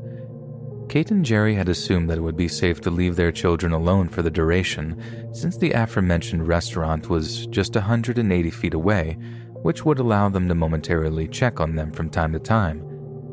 But when Kate went to check up on the children at around 10 p.m., she discovered Maddie was missing. Over the next few weeks, Portuguese police managed to misinterpret some of the DNA evidence collected from the crime scene. This led them to suspecting that Maddie had died in some kind of tragic accident at the apartment, with her parents covering up their own involvement by faking a kidnapping. The McCanns were formally declared suspects in the case by Portuguese police in September 2007, but were essentially absolved of any suspicion in July of 2008 when Portugal's Attorney General archived the case on the grounds that there was too little evidence to take a case against them to trial. Britain's own Scotland Yard law enforcement agency then began its own investigation, Operation Grange, in mid-2011. After a fair amount of research, the senior investigating officer declared that he was treating the disappearance as a criminal act by a stranger, most likely a planned abduction or burglary that had turned violent when the perpetrators believed themselves discovered. In 2013, Scotland Yard released composite images of local men they wanted to talk to regarding Maddie's disappearance, including one of a man seen carrying a child toward the beach that same night she disappeared. Shortly after this, in light of new local suspects being identified, the Portuguese police reopened their inquiry into her disappearance. This caused Britain's Operation Grange to be scaled back in 2015 to allow Portuguese authorities more control over the investigation. But some of the detectives who worked on the case continued to pursue a small number of inquiries that seemed worthy of following up. A prominent British newspaper described the disappearance as the most heavily reported missing person case in modern history, and to this day, her whereabouts remain a complete mystery. Despite the fact that police in multiple countries were involved in trying to locate their daughter, the McCanns took it upon themselves to hire a company of private investigators to dig up information that might help regular police agencies in their search. The PI company known as Oakley International was based in Washington, D.C. in the United States, and was initially awarded a 6-month contract worth more than $500,000 that was raised mostly by charitable donations made by members of the public.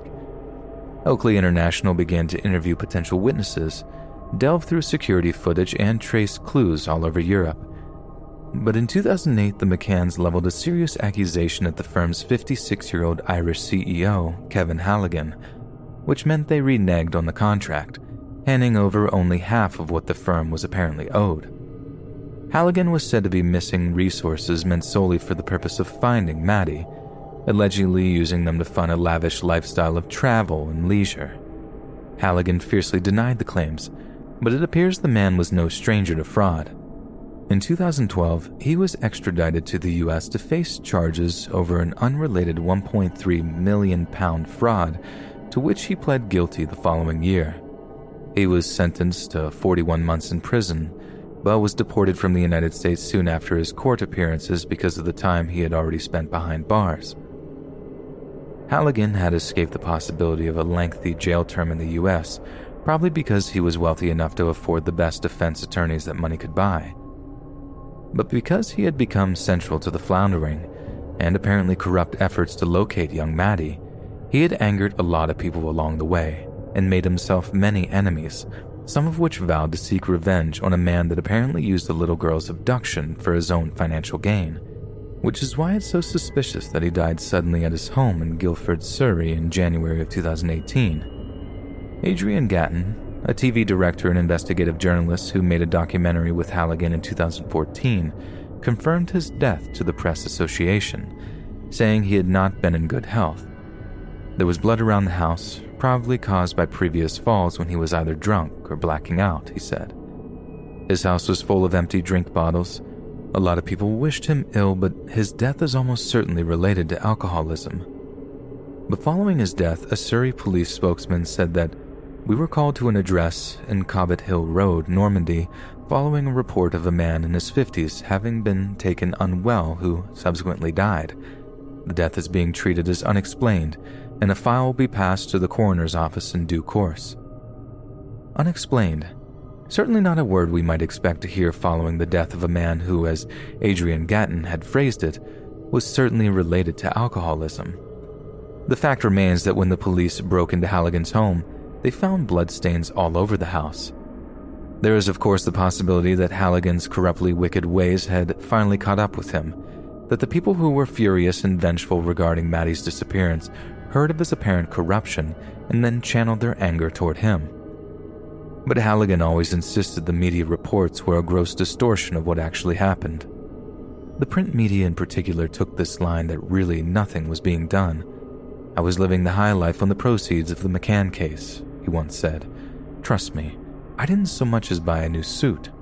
The money, all of it, is fully accountable. It's provable. It seems that Halligan was very keen on proving his innocence with regards to the Finding Maddie fund that he was accused of misusing. Perhaps the alcoholism he was said to suffer from was a direct result of the ire he had incurred and was a manifestation of the pain that any innocent man would suffer under that kind of undue scrutiny. And maybe, just maybe, he believed that finding Maddie would vindicate him. Did Halligan die a natural death? Did he even die an unexplainable one due to his heavy drinking? No. Unexplained. That's how Surrey police described his death. There's every possibility he was murdered, and if indeed he was murdered, could it possibly be he had gotten so close to the truth behind Maddie's disappearance that someone, somewhere, felt that he must be silenced? The actual disappearance took place in Portugal. Halligan's death occurred in Surrey, England. And in June of 2020, a public prosecutor in Germany ordered an inquiry regarding a possible involvement of a 43-year-old man believed to have been living in a borrowed VW camper in the Algarve at the time of McCann's disappearance. The suspect's car, an expensive Jaguar XJR6, was registered to a new owner the day after McCann disappeared. These international connections suggested a coordinated network of child kidnappers, complete with a system of support and logistics that could prove deadly under the right circumstances. Yet regardless, it seems the case that we will never truly know how and why Madeleine McCann was abducted, where she is now, or if she is alive or dead. But if we ever do uncover the truth, we may just lift the lid on a terrifyingly well-organized conspiracy that has been responsible for the disappearances of children all over Europe, time and time again. And frankly, I'm not sure the general public is ready for that kind of information. nor are they ready to find out just how far the tendrils of such an organization really run.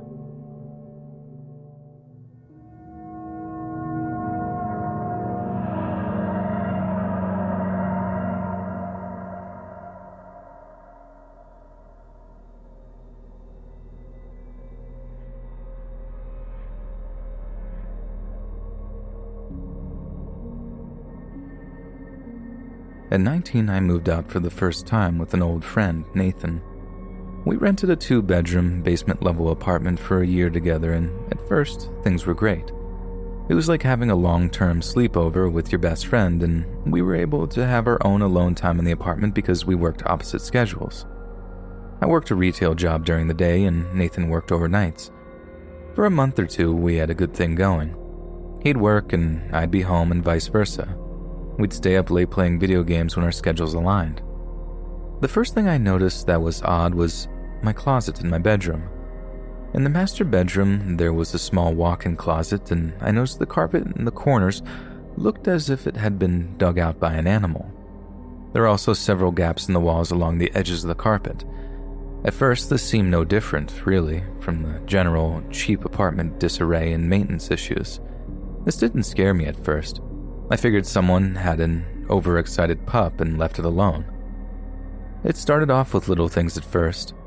I'd think I'd hear Nathan calling my name, and I'd respond only to hear that he'd already been at work for hours. Leading to our bedrooms was a long hallway that seemed to make us both uncomfortable. The hallway light would be left on as often as possible, and we laughed it off as a childhood fear of the dark. I think we were both too skeptical to talk about how we'd occasionally think we'd seen the other person walk out of the hallway, only to realize that we're alone. On more than one occasion, I'd had a friend sleep over who'd complained that they were kept awake at night by the constant flickering of the hallway light. My roommate and I tried our best to be respectful of each other's schedules. If I knew that he'd just come home in the morning and was sleeping, I tried my best to stay quiet when heading to work. One morning, Nathan told me that while he'd been relaxing in his room after work getting ready for sleep, he'd heard footsteps in the hallway and the door to my room being shaken. At first, he thought it was me rushing around getting ready for work, but he was concerned because I was being much louder than normal. He looked over at his alarm clock and realized that I should have been at work by this time and says he decided to check on me. He opened his door and looked down the hall towards my room. He says he froze when he saw a dark figure standing outside my door. In that moment, he said he rationalized it by saying he thought I was just running late for work. I'd gotten embarrassed at being caught and ducked into my room. He retreated back to his room and said that he hadn't heard anything else for the rest of the day. He never heard me say anything or leave and opted to forget about it, even when I came home later and confirmed I hadn't been late that morning. As time progressed in that apartment, we both constantly were irritable and tired. It felt impossible to rest in that apartment, especially when I was alone. Nathan would sometimes chalk this up to me being nervous as a woman alone in an apartment at night. I'd spend my nights huddled on the end of the couch furthest from the hallway, tucked in a blanket under the lamp. On more than one occasion, this is where I slept, as it felt more secure than walking down that hallway to my room. I'm awoken one morning in my bed by the sound of someone trying to beat down my bedroom door. I jolt awake and ice settles in my veins. The banging on the door is desperate, and I can see the door shaking under the weight of the hits.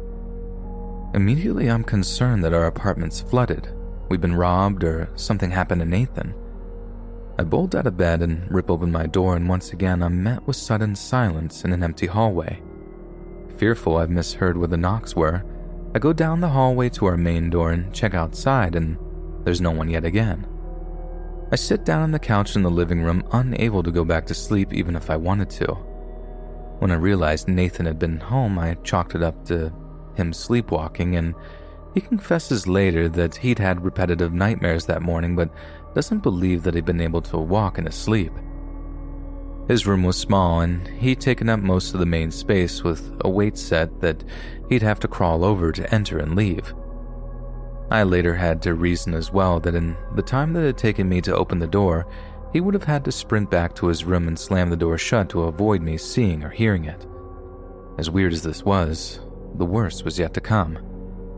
We've had a disagreement before Nathan went to work, and I had been laying in my bed, still a little angry and watching videos on my phone until I could doze off. When he worked overnights, his job was close enough to our apartment that he'd come home for lunch almost every night. So, when I heard the door creak open at 3 a.m., I wasn't uneasy at first. I heard the various sounds of him in the apartment, opening cabinets and walking around. I roll over, upset because he's being much louder than normal, and immediately I feel my heart drop into my stomach. Nathan would always turn the lights on when he came home. It was reassuring on the nights I was in my room to see the hallway light seep through the door frame to let me know I wasn't alone in the apartment anymore. But this night, when I rolled back over, there was no reassuring light coming from around the closed door. It's pitch black. My heartbeat quickened immediately, and I messaged Nathan to ask if he'd come home, but I got no response. I strained my ears to listen, and what I hear sounds nothing like normal. There's footsteps running around the apartment and coming down the hall to my door, then running away. Doors opening and closing and cabinets creaking. In that moment, I was so absolutely sure we were being robbed, and I began to cry. I didn't know how to deal with this, and what I'd heard sounded so angry and chaotic outside my door. Tearfully, I grabbed a knife that I kept under my pillow. Because the apartment walls and doors were so thin, I couldn't have called 911 quietly enough to save myself. My instinct in that moment was to fight and deal with the consequences later. I stood just behind my door, listened to the footsteps run towards me, braced myself, and when I heard them start to fade down the hall, I ripped open the door to surprise my attacker. I'm met with absolutely nothing but silence and darkness. I stared down the black, empty hallway, adamant that they're hiding from me. I'm frozen in place, staring down the hall, waiting to hear anything. The front door is in clear view from my position, and it's still closed. Whoever it was has to still be here. I scan the room at the end of the hall. I feel a lump in my throat as I lock my eyes on a large, dark figure peering around the corner at the end of the hall. I take off down the hall and whip around the corner, ready again to fight, but there's no one in my apartment. When I turn on all the lights and check, the door was shut and locked. All the windows are locked. Nathan's room is empty and there's nothing out of place. All the cabinets and drawers I'd heard being ripped open are closed, all the tables still upright. My body in this moment reacts in a way I wouldn't expect. I go from overwhelming fear to complete calm. I shove what's happened to the back of my mind, walk in my room, lock the door and go to bed, dead asleep within seconds. To cope, my brain shoved this memory to the depths, and only resurfaced months later after I had moved out when Nathan and I finally divulged all of our experiences together. For the remainder of my time in the apartment, the tiredness and irritability continues. Even my sanctuary of the living room is compromised, as I would awake many times in the middle of the night to see a dark figure walking out of the hallway towards the couch, disappearing when I turned my head to look. Things would fall over. I'd hear knocks on my bedroom door, and more I was questioning my own sanity. Eventually, when I couldn't take it anymore and things financially weren't well with the apartment, I decided to move back home. Within a month, I was back to feeling like myself again. We're still not entirely sure what was in that apartment, but we have some theories. I feel it's important to preface our theory with this. Not too long after moving into this apartment, I had taken to practicing Wicca and paganism. I don't say this to add horror, but rather to explain what we believe happened. In my early practicing, I would fill my room with cleansing materials like quartz stones and sage to cleanse before spells and maintain an energy in my room. We suspected whatever was in our apartment had originated in my closet, and that whoever was in my room before had done something sinister in there. The rips in the carpet and the gaps in the walls with small objects just out of view of the flashlight.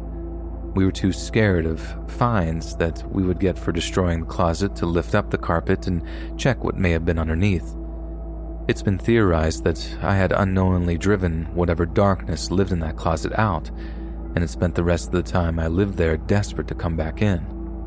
The longer it was kept out, the angrier it got, and the more we took it out on each other. Later, when I moved out, things continued to worsen for my roommate who remained. He was constantly tired and angry and fell into a dark headspace. The spirit was able to get back in my room after I left, and the girl who lived in my room after me said she was plagued with nightmares and had been locked out of the room on many occasions, even though the door locked from inside. She'd try it and the door would be locked. Then later she'd try it again and the door would somehow open. Nathan would send me videos of doors opening in the apartment on our own, and the TV suddenly showing black and white cable static in the middle of DVDs and YouTube videos. My roommate was able to move out of the apartment a while ago, and we've both been doing better. Slowly, as time has gone on, we've shared a lot of our experiences had in that apartment with each other, and both are glad that we came out of it okay. It made quite the believer out of my roommate as well, who remained reluctant to acknowledge it until his final few months there. Apartments are funny places. You never really know how many people have lived their lives in that exact same space, what they may have left behind or done in the room where you lay your head at night. Maybe there was something in that apartment, something left over from whoever came before. Or maybe it can all be chalked up to late nights, bad dreams, and miscommunication. In the end, what you choose to believe is up to you.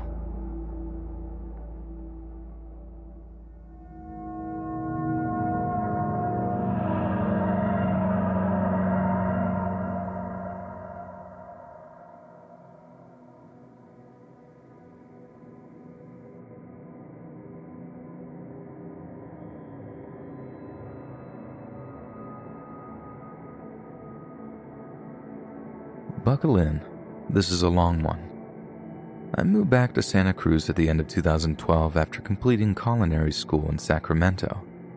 I landed a job at a local bakery and coffee shop in a nearby town called Aptos. I was the morning baker, which meant that days started at 2:30 a.m. and finished around 10:30 a.m. I both loved and hated that kind of shift.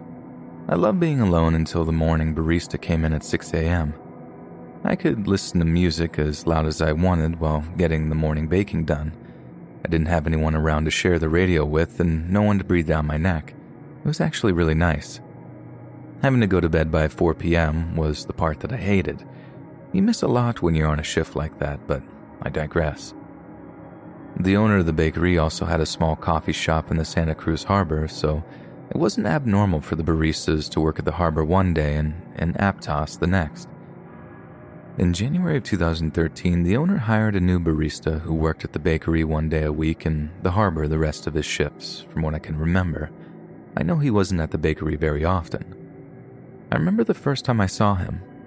He was kind of cute, but there was something in his eyes that was creepy and unnerving. Thankfully, we didn't talk much. For the next month or so, work went on as usual. Toward the end of February, everything would change. On February 26, 2013, that really creepy, albeit sort of cute barista would kill 2 cops and then die in the line of fire half an hour later. We were all shocked. The owner was a mess. We didn't know what to do or think. And that's not the end of the story, however. Finding out what happened in this incident, as well as his past, was just as shocking and surreal as hearing that he had murdered 2 police officers. In the days following the shooting, a lot about him would come to light. This is really where the convoluted nature of the story comes into play, because so much had happened leading up to the shooting, but it all came out in bits and pieces. A few days before the shooting, Jeremy Goulet, then 35 years old, had been hanging out with some work friends from the Kind Grind. While at his female coworker's house, the group had been drinking. After everyone left for the evening, Goulet waited until the female coworker had gone to sleep. He then broke into her house and attempted to assault her. She awoke and screamed, prompting Goulet to flee. A short time later, Goulet was picked up for public intoxication and spent the rest of the night in jail. Sergeant Lauren Baker and Detective Elizabeth Butler went to Goulet's residence on February 26th to ask him some questions regarding the police report filed by the female coworker. The officer spoke with Goulet for a few minutes through his door before attempting to detain him. It's unclear exactly what happened next, but Goulet shot and killed both officers before taking Sergeant Baker's bulletproof vest and gun and fleeing in the unmarked police vehicle. Within minutes, he was surrounded by other officers in an alley behind his residence. A short gun battle ensued before Goulet was shot and killed. Within half an hour, 3 people were dead. But this isn't the end of the story either. There would be a lot more to learn about Goulet and what led him to that fateful day. Over the following week, the chips would fall and the following timeline of Jeremy Goulet would come to light. He joined the Marines in 1998. In 2000, he was cited in a Peeping Tom case while stationed in San Diego. He discharged from the Marines in 2002. In 2004, he enlisted in the Army as a Black Hawk pilot. In 2006, while stationed in Hawaii, he was court-martialed on successive charges of assault against women. The Army exchanged dropping the charges for an other than honorable discharge, which is nonsense to me. He was officially discharged from the Army in February 2007. He moved to Portland in March of 2007. And in late 2007, he was found peeping in a woman's apartment window and filming her. After being confronted 3 times by the woman's boyfriend, the man got into a physical fight and Goulet brandished a concealed weapon that he fired multiple times at the boyfriend. The boyfriend was not injured.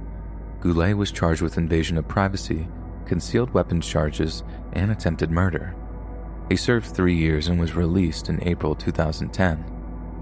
Goulet moved to Berkeley in September 2011, where he was again arrested on charges of peeping. This time, Goulet took a plea deal for 20 days in jail and 3 years of probation. At the end of 2012, Goulet moved to Santa Cruz and began working at the Kind Grind, where the rest of the circle comes around to a close. To say we were all shocked and awed by how this all unraveled is an understatement. The bakery and coffee shop are both now permanently closed, but I don't know if that has anything to do with this story. The owner was always a little off her rocker to begin with. I've learned a few things from all this. The first thing is to be careful of who you have to spend a few hours alone with in the early and dark mornings, because you never truly know what someone is capable of. The second thing is to absolutely never take someone's face value for granted.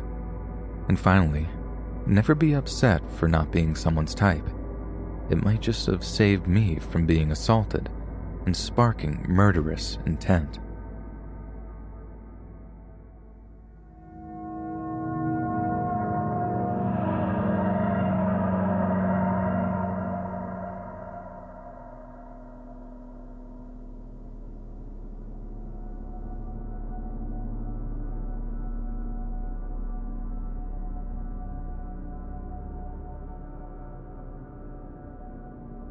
Let me start off by saying I'm not attractive. I'm not saying that for clout or simply to put myself down. It's just a fact of my life that I'm not all that appealing to look at. I'm okay with it, and it's not really a big deal. I was born female and happen to have a curvy body, so I sometimes get catcalled before people see my face. It's not often, so I never put myself down as someone to be targeted for harassment, assault, stalking, and so on. And I'm telling this story to remind all of you to be on your guard. Not only the pretty people get targeted, everyone needs to be wary of their surroundings. This morning, I was on my usual bus route to work, on schedule to arrive 45 minutes early. The joys of a small-town bus system. I just got off my second bus when I noticed someone walking behind me. I keep my mask on from when I leave the house to when I get home because, spoiler alert, we're still in a pandemic. I noticed the shadow of someone wearing a hood walking up behind me. They got very close to me, so thinking they were trying to pass me, I slowed down and stepped to the side. They also slowed down and turned to look at the road, like they were looking to cross. I kept walking down the road, but pulled out my earbuds and hid them in my pocket. No, I don't work in that great of a neighborhood. I work for a good company, it just happens to be in a shady area of my town. When I saw the guy pause, all my alarms went on alert, so I tried to listen for him and hide my phone and earbuds, thinking he might try and make a grab for them. I often assume the worst as a gut reaction. I ducked into a small driveway surrounded by a fence as a way to gauge if he was still following me or trying to pass me. He then walked into the driveway after me and stopped near me. then turned his head down the road as though he was distracted by the traffic. Needless to say, it spooked me to see he actually was following me. I said, "You can pass me at any time," to try and urge him to go away. I quickly went back to walking down the road, speed walking to just try and get away. I was close to my work, which has a keypad locked door, so I thought if I could walk quickly enough, I could be safe. I felt like if I had tried to run, he'd catch up to me and try something. I made it to my work's driveway and was happy to see he was a distance away. I made my way to the front door, punching in the door key, and looked over my shoulder. I saw him running at me. I tried to get the door open and go inside, but he stood right in front of me before I could get inside. I slammed the door closed, for some reason thinking that he'd try to push his way in. I didn't want him to hurt my coworkers as well. Trying to force myself to give him the benefit of the doubt, initially trying to rationalize that he might be a new employee, I asked if I could help him. The stalker was staring dead into my eyes, standing about 5 or 6 inches away from me. He was wearing a mask, but it was so tattered that I could see his mouth and nose clearly. I was just wondering if I could get your name. I'm not that much of an idiot. I wasn't about to give this guy any information about myself. I hesitated, then mumbled that I wasn't available. "I just wanted to know your name," is how he responded. "I'd like you to back up." That's what I said next. I was too spooked to think of much else other than he was standing way too close. He didn't budge, so I repeated myself, but he didn't seem fazed.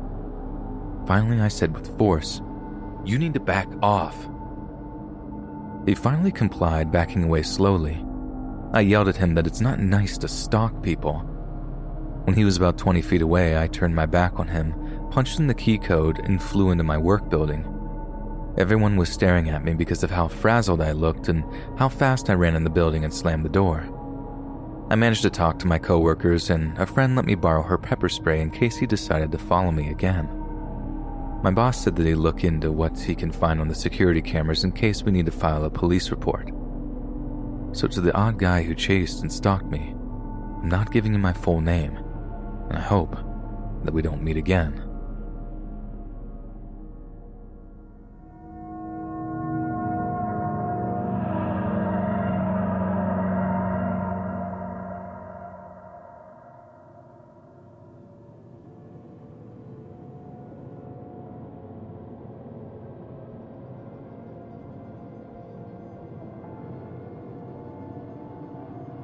I hope this helps any girl that feels stuck in a relationship. This was unfortunately a pretty long relationship that has stuck with me in bad ways. I'm gonna call him C. I wasn't looking for a relationship when I met C. He was so sweet when I met him, very gentlemanly and very handsome. The honeymoon of our relationship was fantastic, as they always are, but when it was over, boy, it was over. I didn't have a job when we met and received one later down the road. So full-time job, full-time college student now. He would ask when my shifts started and ended. I had to text him throughout my time in class or at work, or he would freak. I would tell him I couldn't text, but it didn't matter.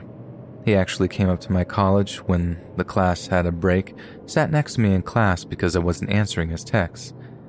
He didn't want me to give any attention to my friends, especially my male friends. One of my male friends I'd known since I was 4. I actually blocked him and quit talking to him because C asked. He had succeeded in isolating me from everyone. If he came and visited me at work, it was always bad. A customer would smile at me or be too nice, and it would be a massive fight when we got home. Yelling, I mean yelling. The type you can't understand the person, they are so angry. I received that every day. I remember him shoving me, pushing me down, hitting something I was sitting by, even him punching holes in walls. I was horrified of this guy. I was always fiercely loyal to him, yet he always accused me of cheating. I couldn't interact with a man of any age at all. I was terrified to leave him. He had made threats against me before. I remember a time during a fight where he stopped, walked up to me quickly, and yanked me into a hug. The way he did it and looked at me made me burst into sobs of fear as as soon as he touched me. Mind you, this man was my dream guy. He held doors open for me, always surprised me with thoughtful gifts, and was incredibly affectionate and shared interests I had. I went from loving him to fearing him with every fiber of my being. I lived by my folks. They never heard us fight. I have no idea how. If they came over during a fight, he would flip a switch and become that old guy I loved. I felt alone. If I tried to bring it up with anyone, they'd mention he was so sweet, I must have just done something wrong. My own father stood up for him so much. Eventually, the evils shown through my dad helped me kick him out. It was awful. He texted me telling I never loved him. I wouldn't have done this to him if I loved him. When the text almost vanished, I thought it was over. I was again very wrong. This man would drive by my house twice a day. If I was gone, he'd tell me so, ask me where I was, and even tried to find me a few times. As I know this is a very long post, and it's very short to describe all the things I've experienced, I'll wrap this situation up. I met a man that was wonderful. C stalked and threatened him as well. With this man's help, I ended that situation. He told me how nothing I did made him treat me that way. It was C that was in the wrong. He told me I wasn't alone in this, and I didn't have to just take the abuse that I was still receiving, that there was always a way out. All I had to do was reach out. C really changed me, in many ways. I'm not the same anymore. If anyone shows any aggression towards me, I don't cower. I become stronger. This man put me through absolute hell, and I made it out to the other side. Please, please, ladies, do not let yourselves be stuck in this. There is a man out there that will love you for the beautiful woman you are and won't try to cage you. Stay free. Never change the beautiful person you were meant to be.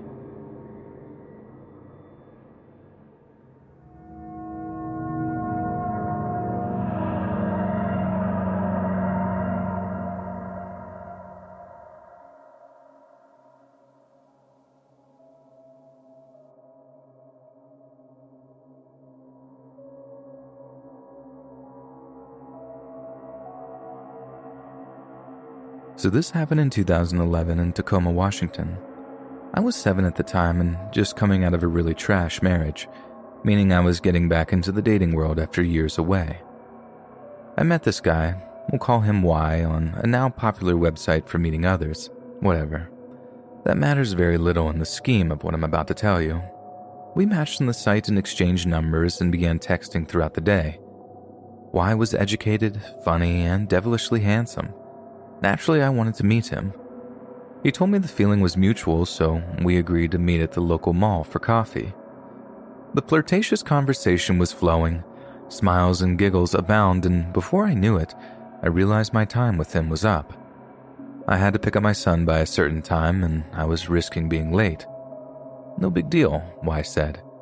But how about we hang out again tomorrow? He asked. Yeah, sure, I'd love that. I told him as he walked me to my car. I was excited, not gonna lie. Do you know where the beach is in DuPont? We could walk around there, he said as he grinned at me. I told him to text me that I really had to get going to get my son, and he apologized for keeping me. The whole drive home, I couldn't shake this weird feeling. DuPont Beach? It wasn't exactly a stroll on the beach type beach. It was rocky and studded with driftwood. There was a small road leading down to the beach, but it seemed like a real ankle breaker to actually walk on the rocks. Y texted me almost as soon as I got home and told me how much he was looking forward to our beach date tomorrow. I responded because I didn't want to be rude, but in my mind I was freaking out. Something was not okay about this, but I couldn't put my finger on it.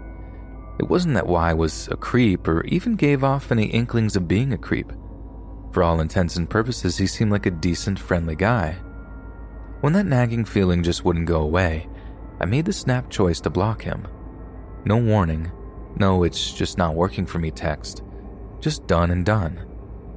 Instantly, I felt relief knowing that because I lived on the south side of the town and Y lived on the north, we most likely wouldn't be running into each other. I settled back into my normal life and routine and opted out of dating for a while. Fast forward about 6 months, and one of my friends calls me and is all but screaming when I picked up the phone.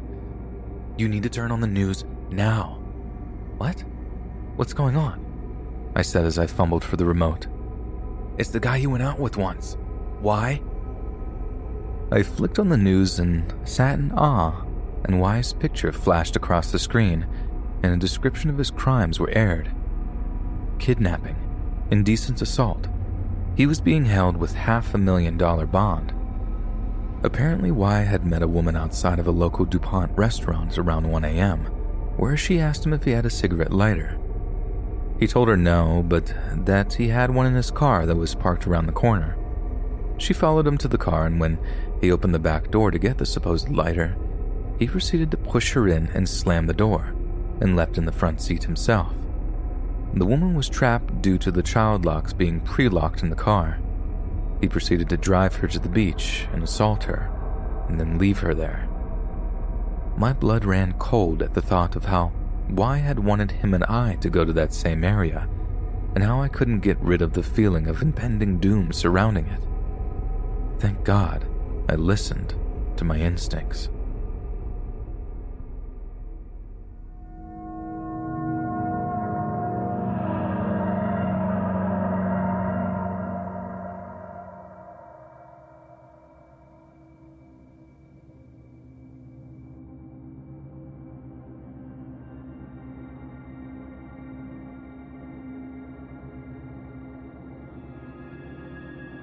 For some background, I'm a 13-year-old female.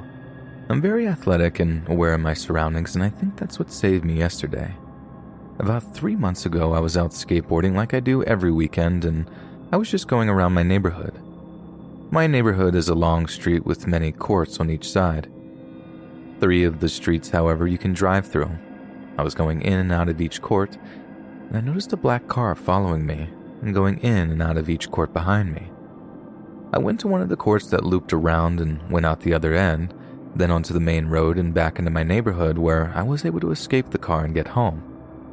Fast forward to yesterday, and I was out skating to go get candy from a store near to my house and then go hang out in a mossy parking lot that was in an alley. I go out every weekend and get boba next to this alley and then come sit in this parking lot to drink and read. This time I just went into the store, got a drink, candy, and then skated over to the secluded parking lot, popping my board up once I hit the gravel road. You can go through the alley to the boba place, and a lot of cars do that, so it's not unusual to see 1 or 2 pass by the small parking lot every once in a while. One of the things that may have saved me is my grandma. Since I was a child, she taught me to be overly aware of my surroundings and be smart about what I do.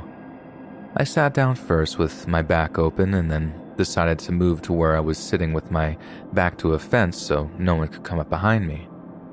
As I was reading, I saw a car pass by and looked up. I have this man's face stuck in my head as it's truly petrifying. I saw a man in the same car that followed me 3 months ago, except this time he had his window down and I saw his face. He was at least 350 pounds and had short black hair and a black beard.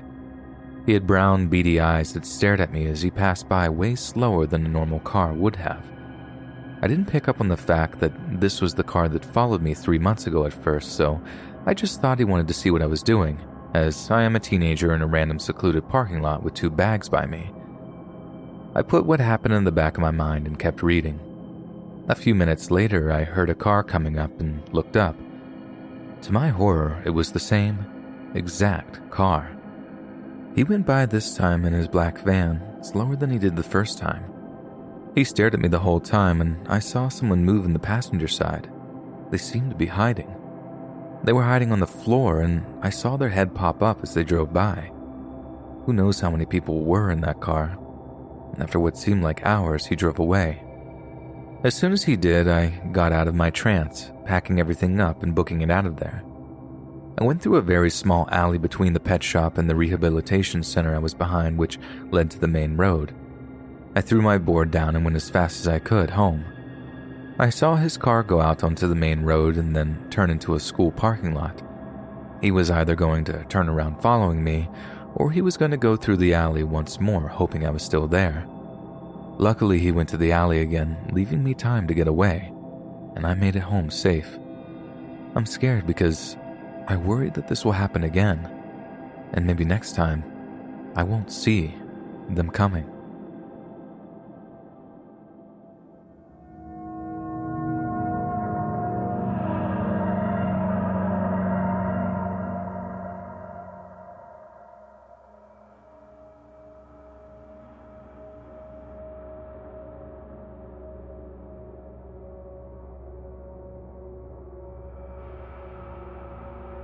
This is something that happens constantly to me, and I'm actually at work at typing this out because it just happened again. 3 months ago, I started working at a packing warehouse. I'm the youngest one here, being only 19, and it's barely any other females here. The women's bathroom literally has only one stall, and since the virus, it's supposed to be one person in the bathroom at a time. This wasn't a problem for a while until one of my coworkers, we'll call her Jane, started following me into the bathroom. At first, I didn't care, as sometimes she would come in while I was in there and I would see her feet by the door. I just assumed she was waiting to go. Then I started to notice that she would only go as soon as I went in. I gave her the benefit of the doubt for a few weeks, up until recently when I would see her standing right in front of the stall while I was there. I could see her through the cracks, and she would just stand there still with a blank expression. I thought she was just a creep. Other people started to notice when she would literally just leave the bathroom and I would go in after her, and she would just go right back in. She only did this with me. And when I left, she would leave without using the bathroom. All around the factory, I see her staring at me. This weirds me out so bad, but she hasn't really done anything else. I mean, we've never even spoke to each other. Up until 5 minutes ago. She came in again while I was in the stall. She walked closer to the stall door and started to tap on it. She kept whispering, "I want to come in with you." I'm freaked out, so I yelled at her no. She started to raise her voice, still saying that she wanted to come in. I screamed at her to leave. I was scared for my life, thinking that she would slide under at the bottom. She just laughed and said she'll get me tonight. I'm getting off super late tonight and I go home alone. I honestly don't know what to do. I'm still in the stall, pretty shaken up, writing this now. I'm unsure of what she's capable of, but clearly, this lady is nuts.